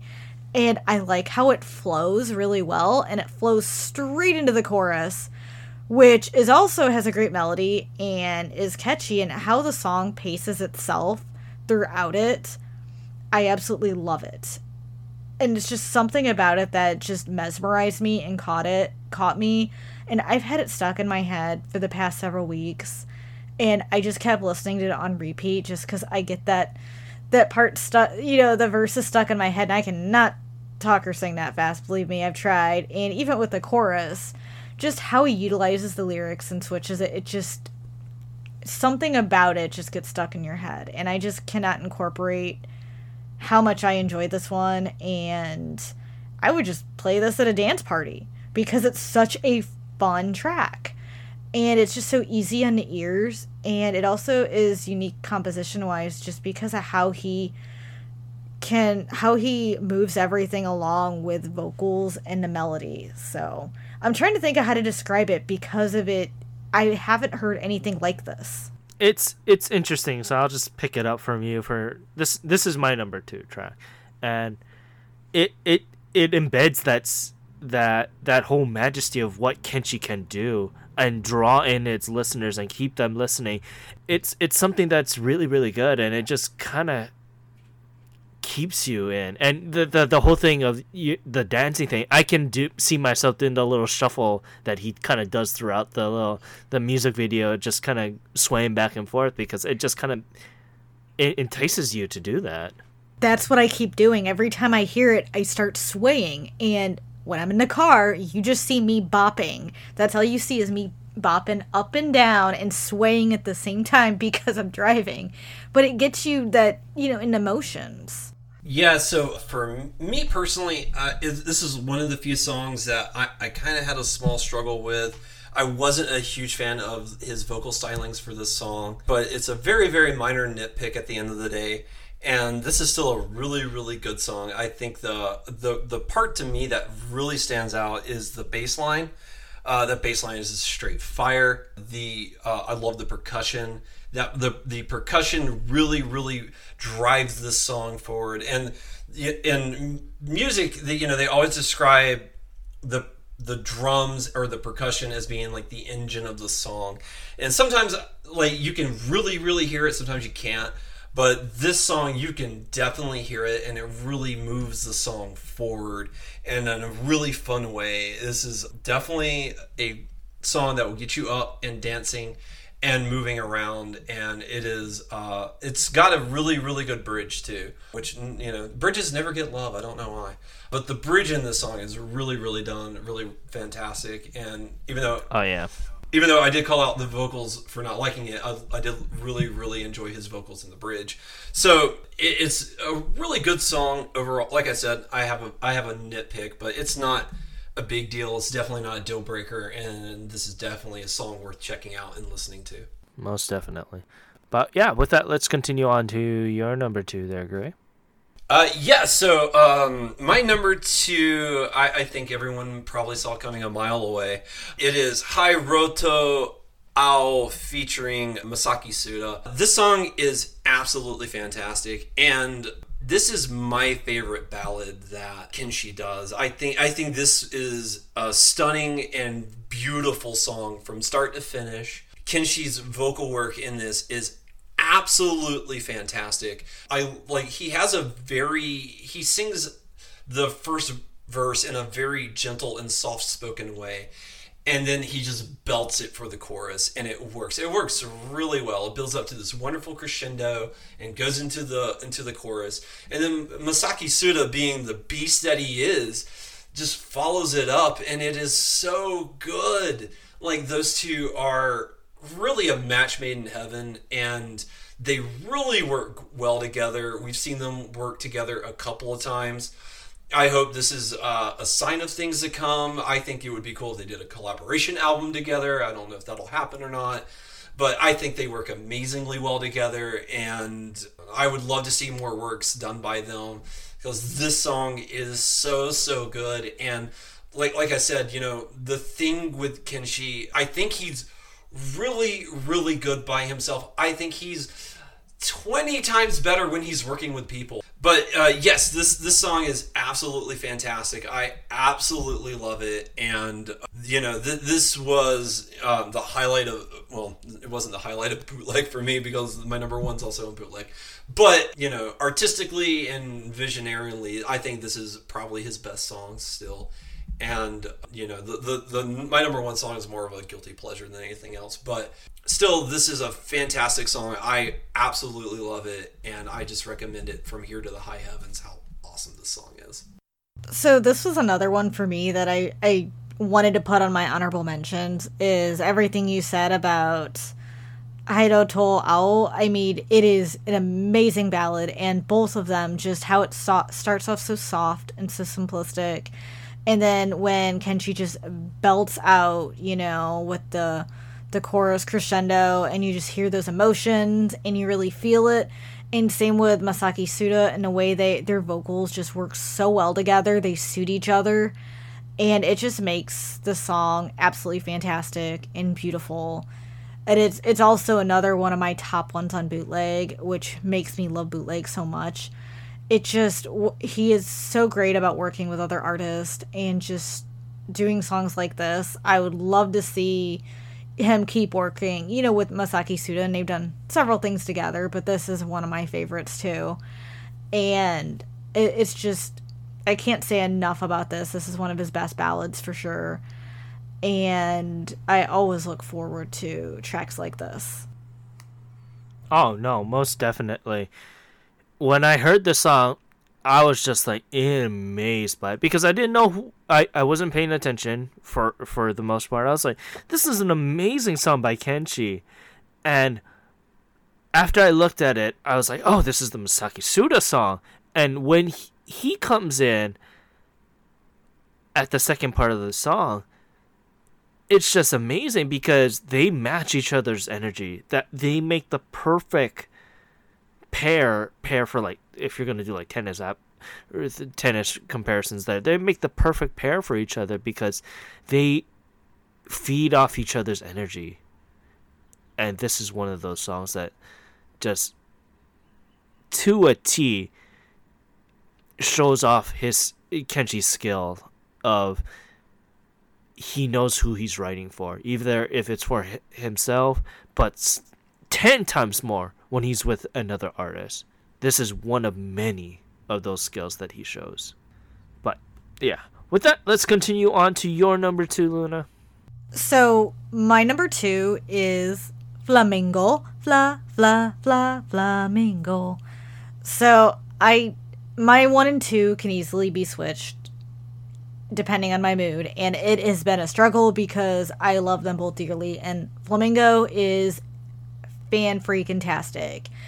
And I do remember when this came out, and I wasn't sure quite to think of it before I saw the video, due to the fact that it is an odd track, and it's mainly due to his vocal work in it, which it's extremely unique and it makes you remember it. And I actually liked your little tidbit on there about, when he drinks, he makes those noises. And when you said that, and then I'm just like, when you can catch those little nuances in the song. And I love that because once you know that, it makes it even more special. And also with the video, made me appreciate it more after Ken told me about it initially when the single came out. And it's pretty much a tribute to Michael Jackson's Thriller. You watch that with the red jacket and just his, like, mannerisms, and how he moves and the monsters. But it's just more than that, and his vocal style. I love what he does with his vocal work in this, as it is unique and it stands out, and it made me remember this one. And I always remembered Flamingo for this reason, is near the end of this track, he does some enka in it. And by golly, he can do enka. It is so freaking good. And I love that he throws this in there, random enka in this track. And I love it. And he makes it fit. He makes it work. The composition of this is just amazing. He shows the control he has with his vocals, that he can do all these things in this song and make it fit and make it perfect. And I cannot say enough about how much I love Flamingo. And it's also extremely catchy because now every time I do hear the word flamingo, I'm just going to start singing it.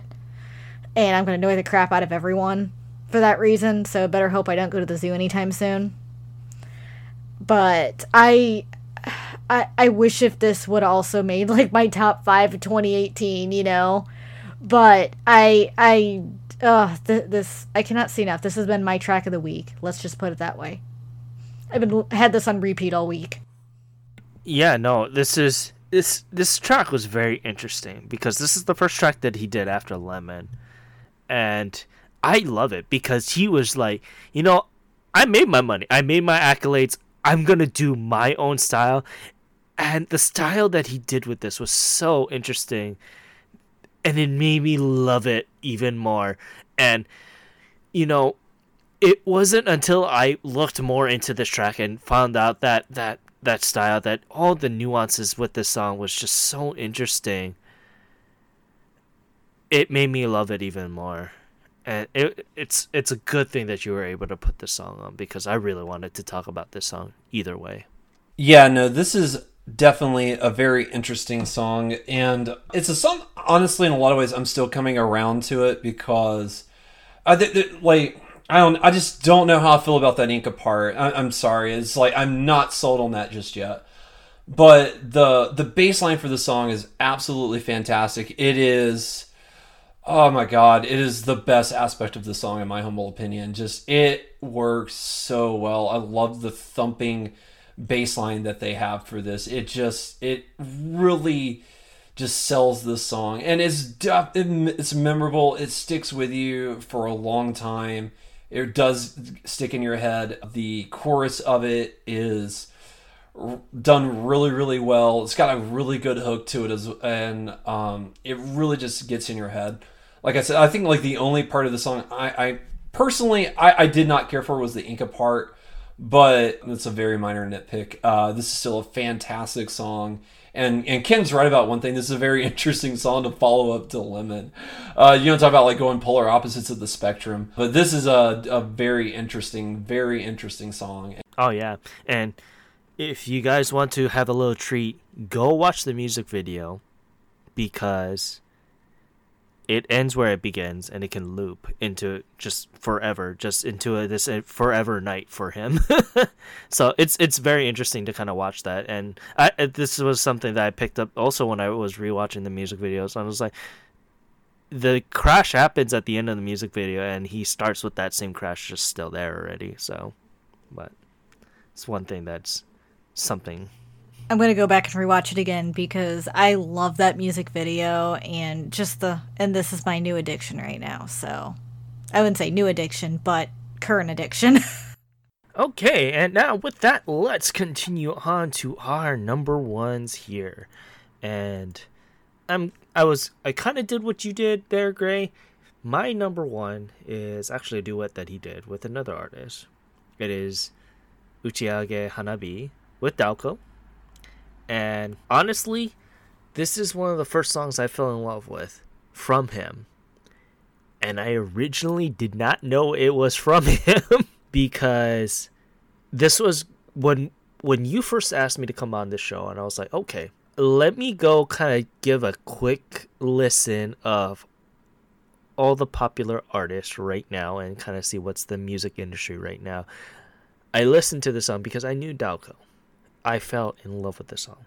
The composition brings out the best in both vocalists and is one of the best work that both Daoko and Kenshi has done.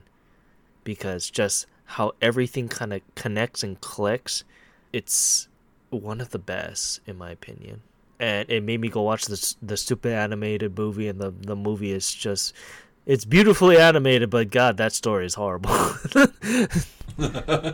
But yeah, and also one of the things is the music video is fully animated, and it's taking scenes from the movie.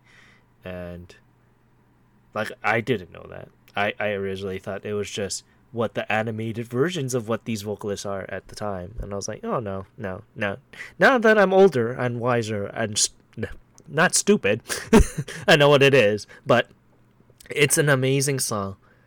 And it's my best song by Kenshi Yonezu. Yeah, so I've had this song stuck in my head since we started recording.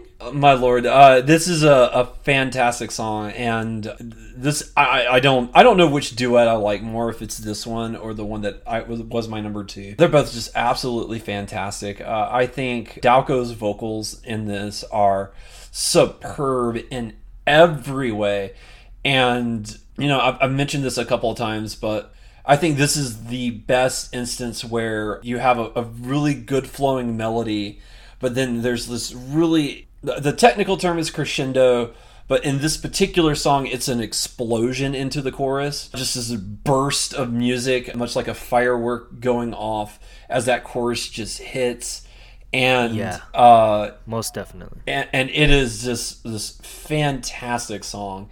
And the harmonization that Kenshi does with Daoko is fantastic. It is done so well. It just comes together in this amazing way, and this whole song just wraps up. It is it is a very powerful and moving song, and it's a song that will stay with you, I promise, the moment you listen to it. It makes me want to go watch this stupid anime, because I hadn't watched it. There's like 3 or 4 anime movies I want to watch on Netflix, and I haven't gotten around to them. It's on the list. It looks very pretty, but let me tell you this much. So, if you, oh my god, okay, so if you read the premise in Netflix for this thing, you know you're in for a ride because of the premise that it's doing. But it's so stupid. I agree. Oh my god, Josh hated this movie so much. Yeah. The music was fantastic. The animation was fantastic. And animation was fantastic, but the story was so stupid, especially the ending. Oh my god, it was. It was so bad. It's like, if I want to watch a movie like that, I want to watch Girl Who Loved Her Time, not this. Oh, I love A Girl Who Loved Her Time. That movie is amazing. Yeah, that movie's really good. I like The Girl Who Left Her Time. This one, oh my god, it just made me really angry, and I was so excited for this movie because I'm like, oh, the animation looks absolutely gorgeous, and at the time I watched it, I was not familiar with Uchiage Hanabi, and of course, like, right when you get to the ending, Josh wants to turn it off. I'm like, hold on, I want to hear the ending theme, and I loved the ending theme, so I refused to let him turn it off, and I thought it was absolutely beautiful. And it just, like, fits so well. However, the movie's not good, and it's in our sell pile right now. I only want to keep it for the ending theme, but I can't keep it for that. So, but, I mean, Uchiage Hanabi is just a treat. And like both Gray and Ken said, I mean, the vocal work of both Daoko and Kenshi, I didn't even realize it was Kenshi at first. I had no idea. I was trying to figure out who sang it because I'm like, oh my god, this song is so good.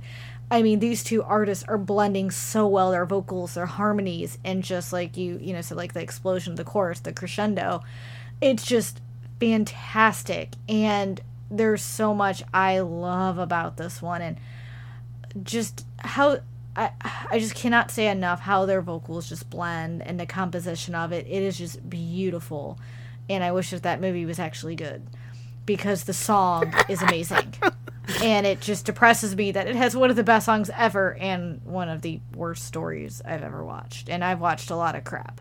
But I highly recommend checking out the song, because it's just, I would say it's like a treat for the ears. And oh yeah, most definitely. I feel like this is his best duet because of how they blend and how they go back and forth in that. And, when you hear Daoko and then you hear Kenshi come in and how his voice just flows. Like, when she's done and he just picks it up and it flows. And there's like, it's just smooth. It's not like you don't even notice. It's one of those transitions that's just so smooth. And then it goes back and forth. And when they come together, I mean, oh my God. It's just unnoticeable that how they flow, and I've never heard such a great duet. You don't get duets that flow that perfectly together, and I feel like a lot of it's part of him is because of how good he is at composing. And also with their vocal work, it shows how talented he is and how his vocals can vary on the song. And I feel like he fit his vocals to hers and made it so that they flowed together. And that's one of the things I loved. As an artist, like, he meshed it and just made it work perfect. Yeah, that's the thing too, because just the back and forth they had was just so amazing. And no shame to all his other duet songs that he does in Stray Sheep and then Hairo to Ao, because those were amazing too. And it just goes to the fact that Kenshi knows who he's working with, and he can compose and wrap those songs around who he's working with. It really just shows that in spades with Uchiage Hanabi, Hairo to Ao, and Placebo, because all those tracks that he composes with as a duet with were just simply amazing. I agree. It's just he knows how to work with the artist and work to their how do you say it? How to work to their vocals and how to work to their style. And I think that's what makes him so great at what he does and makes all his duets so great. Is he can just I'm trying to think of how to actually the correct wording for this is. He knows how to work with someone to the point that he understands them and their style, their mannerisms, and everything, and just meshes himself to that. And I'm trying, not the word mesh, but not the word fold. I'm just trying to think of the correct term, musical wise, that he can just, I guess I can just say, make it work to their benefit. Just the synergy that he gives off with them. Yes. But yeah, it's my favorite song, and I already knew when we decided to do him, this was already my number one. Like, I already knew. Like, there was no ifs, ands, or buts for it. It was my number one, because this was the song that just made me fall back in love with music after you asked me, Gray, to go do this podcast. This was one of the first songs that made me feel like, damn, this is great.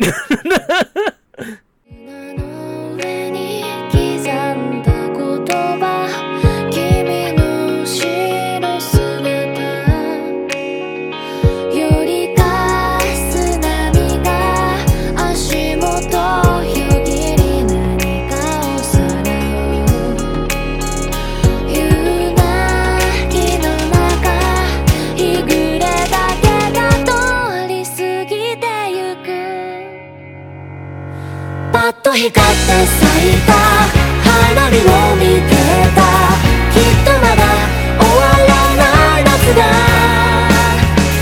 曖昧な心を溶かして繋いだこの夜が続いて欲しかった。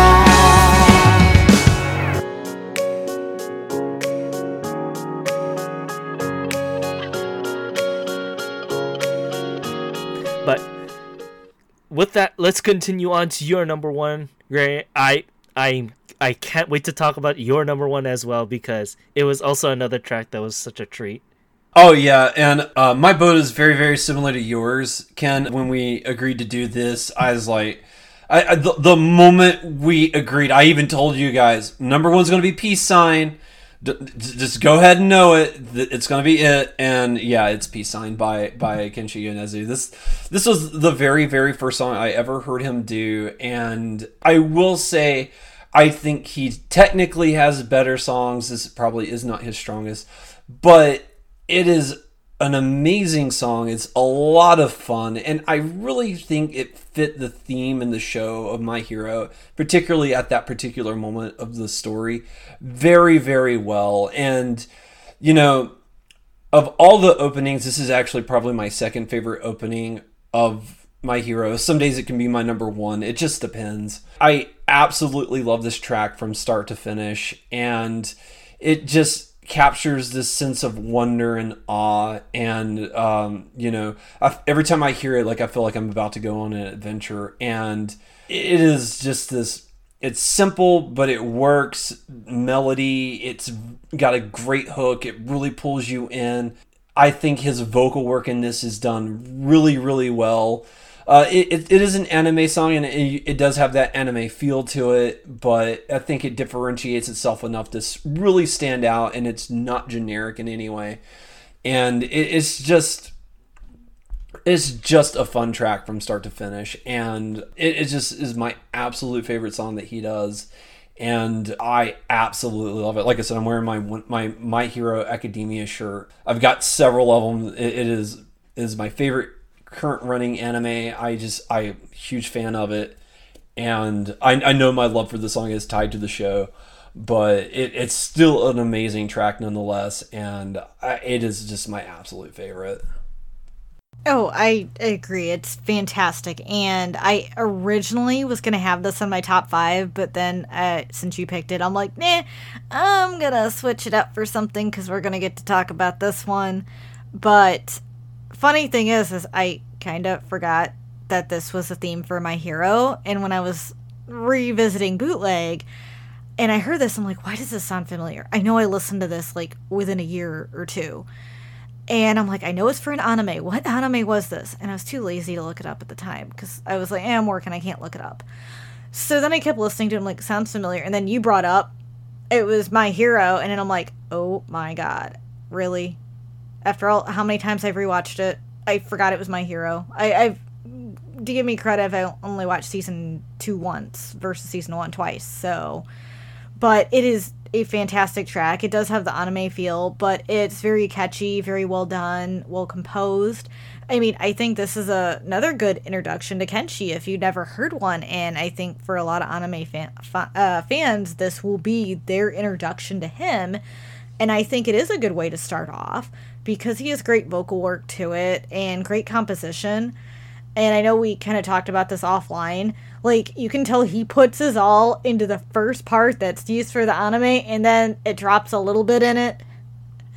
But not much. I mean, it's still a solid, like, track and extremely enjoyable. And I could listen to this one all the time as well. This is another reason I love Bootleg, is it has so many solid ones like Peace Sign as well. And another favorite from this album. Yeah, so Peace Sign. I was very excited to talk about this song either way. If it wasn't going to be on yours, which I knew it wasn't going to, there was no chance of that happening, I was going to pick it as well. You know, Peace Sign, yes, I rib it for being the most shonen-ass shonen theme song there is to a point, but it shows that if Kenshi is given a theme, he can do it. He can damn well do it. And that's one thing that I ended up really liking about him.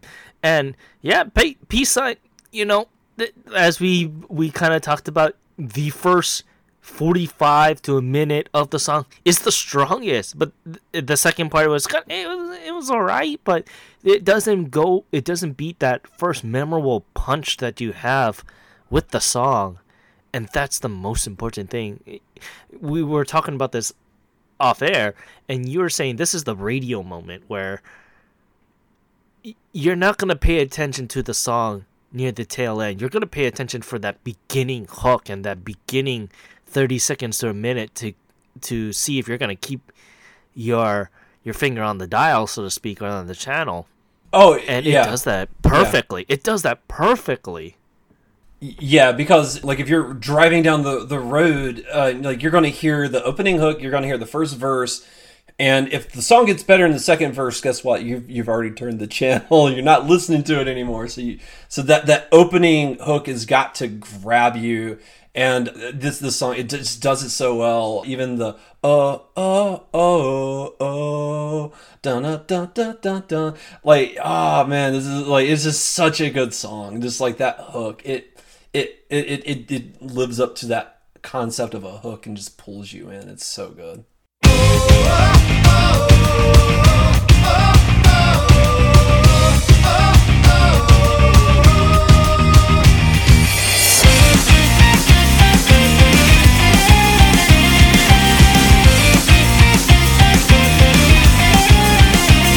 いつか僕らの上をすれすれに通り過ぎてったあの飛行機を不思議なくらいに覚えてる意味もないのになぜか不甲斐なくて泣いた日の夜にただ強くなりたいと願ってたそのために必要な勇気を探し求めていた残酷な運命が定まってるとしてそれがいつの日か僕の前に現れるとしてただ一瞬この一瞬息ができるならどうでもいいと思えたその心を But yeah, with that, let's continue on to your number one, Luna, and this is going to be the last one, so let's kick it off with a bang here. And what is your number one? And, well, you know, it's kind of funny we're ending on this because this is one of the biggest songs of 2018, and it is Lemon. And I feel like this was a song that got us really looking at Kenshi, and despite us listening to Bootleg in 2017, we kind of forgot because I feel like you said, we didn't know what to think of it. But then when Lemon came up, he became a huge talking point for us because this song charted for pretty much a whole year. And it just kept popping back up. And I feel like for a while we didn't know what to think of it. And that's how I felt about this song. And this is one of these songs I remembered the most by him because it stood out. And I really am like, what is this? I don't know what to think. And part of it was his vocal work. It was something unique to the industry. And the composition with it too. And not to mention the video is a little strange. And I still remember my initial response to this is like, I don't know how I feel about this. I don't know whether I like it or I don't, but I'll recognize it's very unique and it stands out. And the more I listened to it, the more it grew on me. And this became one of my favorite Kenshi songs. And whenever I hear this song, it's one of those ones that I will sit and I will sing to. And I always go back to it too. If I'm listening to Kenshi, Lemon is on that playlist. And I don't know what it is. I don't know if it's the chorus. I don't know if it's the composition. It's just, maybe it's everything about the song. It just is one of the most unique songs I heard in a long time in the industry. And I think that is the initial point that really grabbed me, thinking, you know, this kind of got us talking and got us recognizing him. And I feel like after that we had Flamingo, you know, but this was the song for me that made me remember him. And I recognize as soon as I hear Yonezu Kenshi, I think Lemon. And it's because it still stands out the most to me. I mean, maybe not as much compared to like Flamingo now, just because some of the weird nuances. However, I mean, the composition is beautiful. His vocal work, I actually really like with the track now. I mean, it flows so well. He just did something that I feel like no other artist of 2018 tried to do or did. And this broke him out and made everyone look at him. And I'm glad that we did this podcast, or I might not have heard of him until Peace Sign, until I finally watched that season of My Hero. And then I still might not have dived into him. I think Lemon and us doing this made me recognize him and made me more interested in his music. And I'm kind of curious how you guys think, because we all talked about Lemon together, and this was like a growing point and a speaking point for us for a while. Yeah, you know, it's interesting that we get to end on this song, and it's kind of fitting that it was a song that at first we did not know what to think about this song, because it was just so out of the ordinary, and we just didn't know what to do with this. I remember me and you, Gray, didn't really like this song. We liked its B-side. We liked the Cranberries and Pancakes, the B-side track, much more better than Lemon. But then somehow, after it being shoved down our throats how many weeks and us being listening to it, I finally got won over by it, because just it isn't something we haven't heard before at this point in the industry. And it was something very interesting that made me pay attention to not only this song, but to this vocalist as a whole. Yeah, I'm so glad that Luna picked this as her number one, because I think this is in a lot of ways like the best song to really go out on, and Ken's right. This is a hard song to pin down even today. You know, in my brain, I like to put songs in categories like, okay, that's a rock song, that's a pop song. I don't know what category you would throw Lemon in. It's a very unique thing, and it took a while for me to come around to it, but it is a good song. It's excellently, it's well composed. It's got a good hook to it. It's got a great melody to it. And it sticks with you. It's memorable. It really stands out in the crowd. And, not only did he do something that was unique and original in 2018, he did something that was unique. And I don't think I've heard a song quite like Lemon ever since. Like, I mean, this is still a song in a lot of ways. Like I still don't know what to do with it in some ways in my brain, because it's like I want you in a category, but there's no category to throw you in. Yeah, it's getting to the point that it's its own category. It's just a Lemon category. Yeah, it's just the really Lemon category. Yeah, I can't categorize what I would put it as. It's not pop. It's not rock. It's not folk. It's like you go through all the categories. It's like its own musical piece. It's too fast to be a ballad too. And it's just, and I think that was one of the reasons that I struggled with this song, because I was like, you're sitting here with this song, and I'm like, I don't know what to do with it. I just don't like. Do I dance to it? Do I like what? It's just a very interesting number, and I remember hearing, seeing it on the Oricon. I think this will be a memory to my dying day, is his performance of this song at the not the Oricon, the Kohaku. I don't know why I called it the Oricon. Yeah. I got the next episode we're doing stuck in my head. Like when he did that live performance at the Oricon, like that moment was triumphant in a lot of ways, and to my dying day, I will take that with me, because that moment right there, I think in a lot of ways will define his career, because that was just a captivating moment, and it was just a moment to behold, and just absolute awe and splendor. And this song is absolutely fantastic. It is just a unique, one-of-a-kind song. You're not going to hear anything else like it. And if you have not heard it, stop. Like, you're going to hear it in a minute, like the first minute of it, but then just go out and listen to the full thing, because just capturing the first minute of Lemon does not do the song justice. It just doesn't. No, it doesn't. Like, you got to hear it. You need to hear this in entirety, and I recommend listen to Apple Music, Spotify, however you check out your music.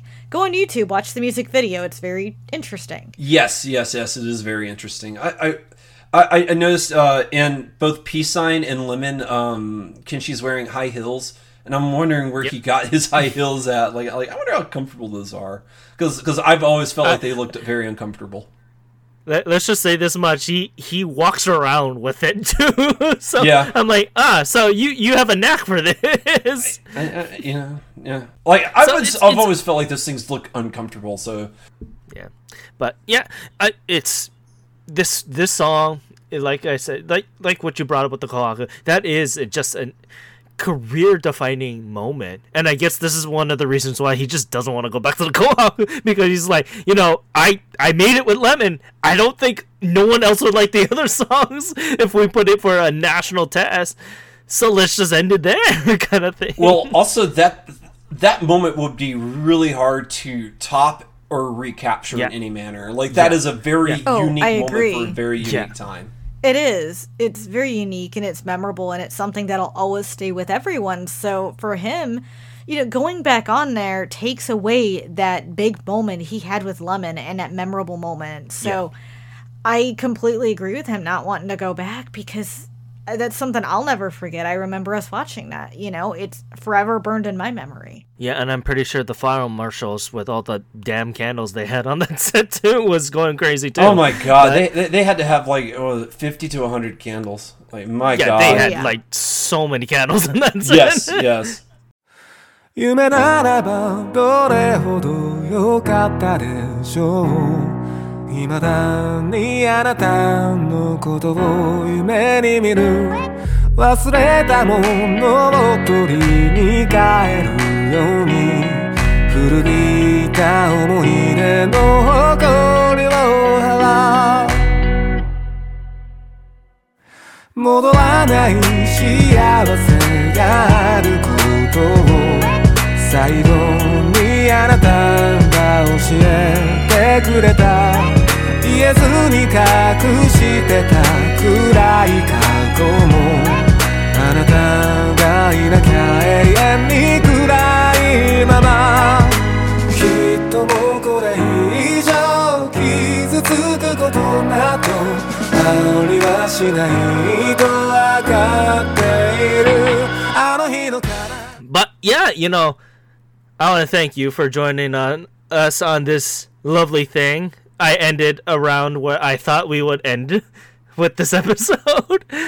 And we actually with that, went you know, longer than I thought we would. I'm not gonna lie, because we're only covering like 4 or 5 albums. Like I thought we'd be a little short, but you know. Yeah, no. I think mostly because to pin his work is a little bit hard to kind of give our reasons for our top 5, and I think this is why we need that little extra oomph for it. Oh yeah, most definitely.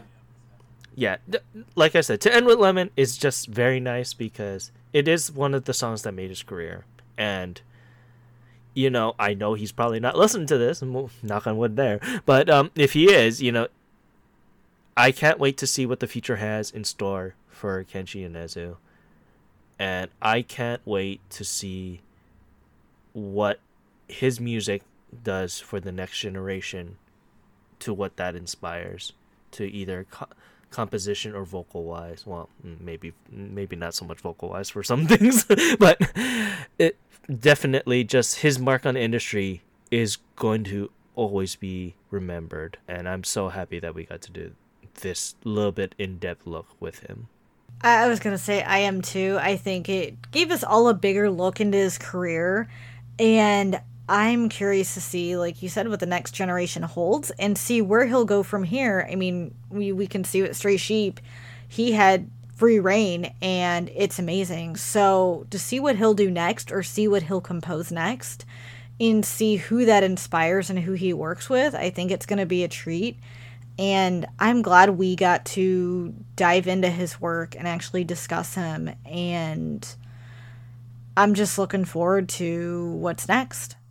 You know, we talk a lot about, you know, different artists who are talented and very gifted. And we talk very, very little about people who are, in my humble opinion, geniuses at what they do. And you know, like I said, I have some very minor critiques as far as his vocal work goes. But composition-wise, Kenshi Yonezu is most definitely a genius. And I don't use that term lightly. He is just, like, he has a gift, and it is just a wonder that we get to experience it. And, you know, I hope he's listening. I hope he's listening, because, you know, that would be great. Because, not that I want him to hear I think he's not the best vocalist, but that, you know, that there's people in America that love and appreciate his music. Because, you know, that's one of the things I think a lot of Japanese artists want to do, is they want to go international. So, you know, I would love for him to listen to this show, but this was a lot of fun.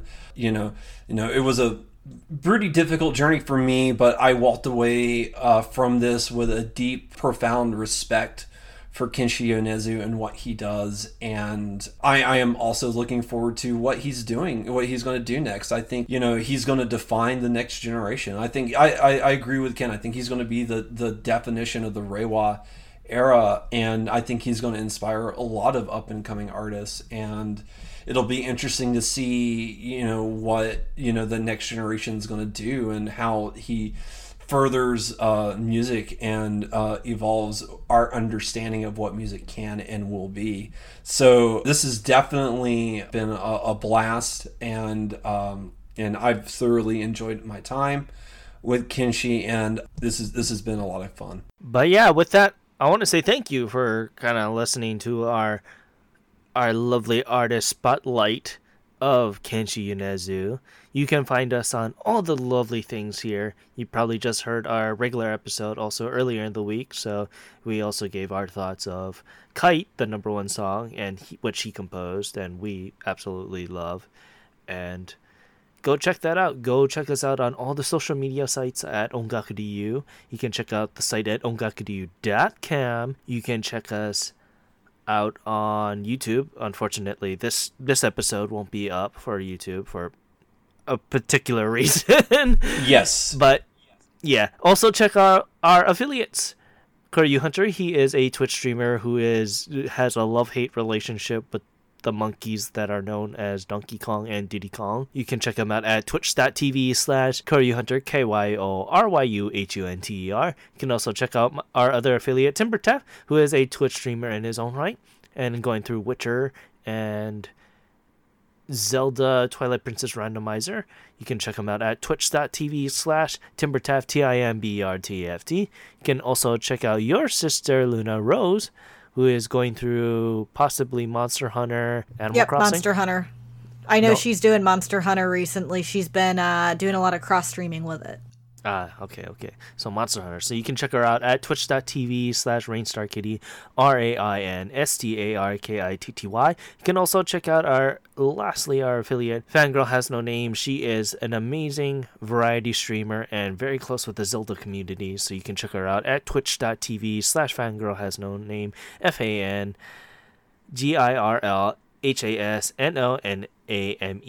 And you can also check out the podcast that I do with Fangirl, Kyo, and Timber called Podosaurus. This week was a very special episode because it was only me and Timber. So whatever hijinks insanity that goes, we talked about the Xbox Microsoft presser, which was interesting, I guess, because he doesn't watch anything, so I had to pull out everything out of my ass. So go check that out at Koryu Hunter. Go look up Koryu Hunter on all podcast services so you can check that out. But yeah, you can follow me on Twitter at OTYKen1, where I tweet about Bang Dream, Aina Aiba, video games, Bang Dream, Seiyus, Bang Dream, and did I mention Bang Dream? Yeah, Bang Dream. You can also follow Renford at RenfordD. Where can we find you, Gray? You can find me on Twitter at Ongaku Gray, where you can find about the one thing that would kick me out of the tokusatsu community. It's probably the most interesting thing I tweeted this week. So if you want my thoughts and opinions on mostly Kamen Rider, you can follow me there, or just, if you're interested in what I'm listening to, I sometimes give an update there. So, yep, follow me there. And you, Luna? You can find me on Letterboxd, Twitter, and my anime list and Anime Planet at Lemur87. And those are if you want to keep up with what I'm watching on Letterboxd. Me and the husbando have been going through the Tsukamoto movies, who is a very interesting Japanese director, has a lot of weird movies that I love. And you can check me out as Nerdy Collector Luna on Instagram, and you can see some of my various physical media I have. But yeah, once again, I want to say thank you very much for listening to this pretty much movie-sized episode of Ongakuryu, going into our artist spotlight of Kenshi Yonezu. I want to say thank you once again for listening to this episode. And this is your host, Ken, saying thank you very much and have a great day. Aloha. Thank you, everyone, for listening to today's episode. Hope you enjoyed us diving into Yonezu Kenshi, and we hope that you check out all his music and let us know what you think. I hope you have a great rest of your week. This is Luna signing off. Ja mata ne. And this is great. Thank you guys so much for tuning in, and we hope you guys enjoyed it just as much as we did. And we will see you guys back next time when we'll be doing a regular episode. Thank you so much. Bye-bye.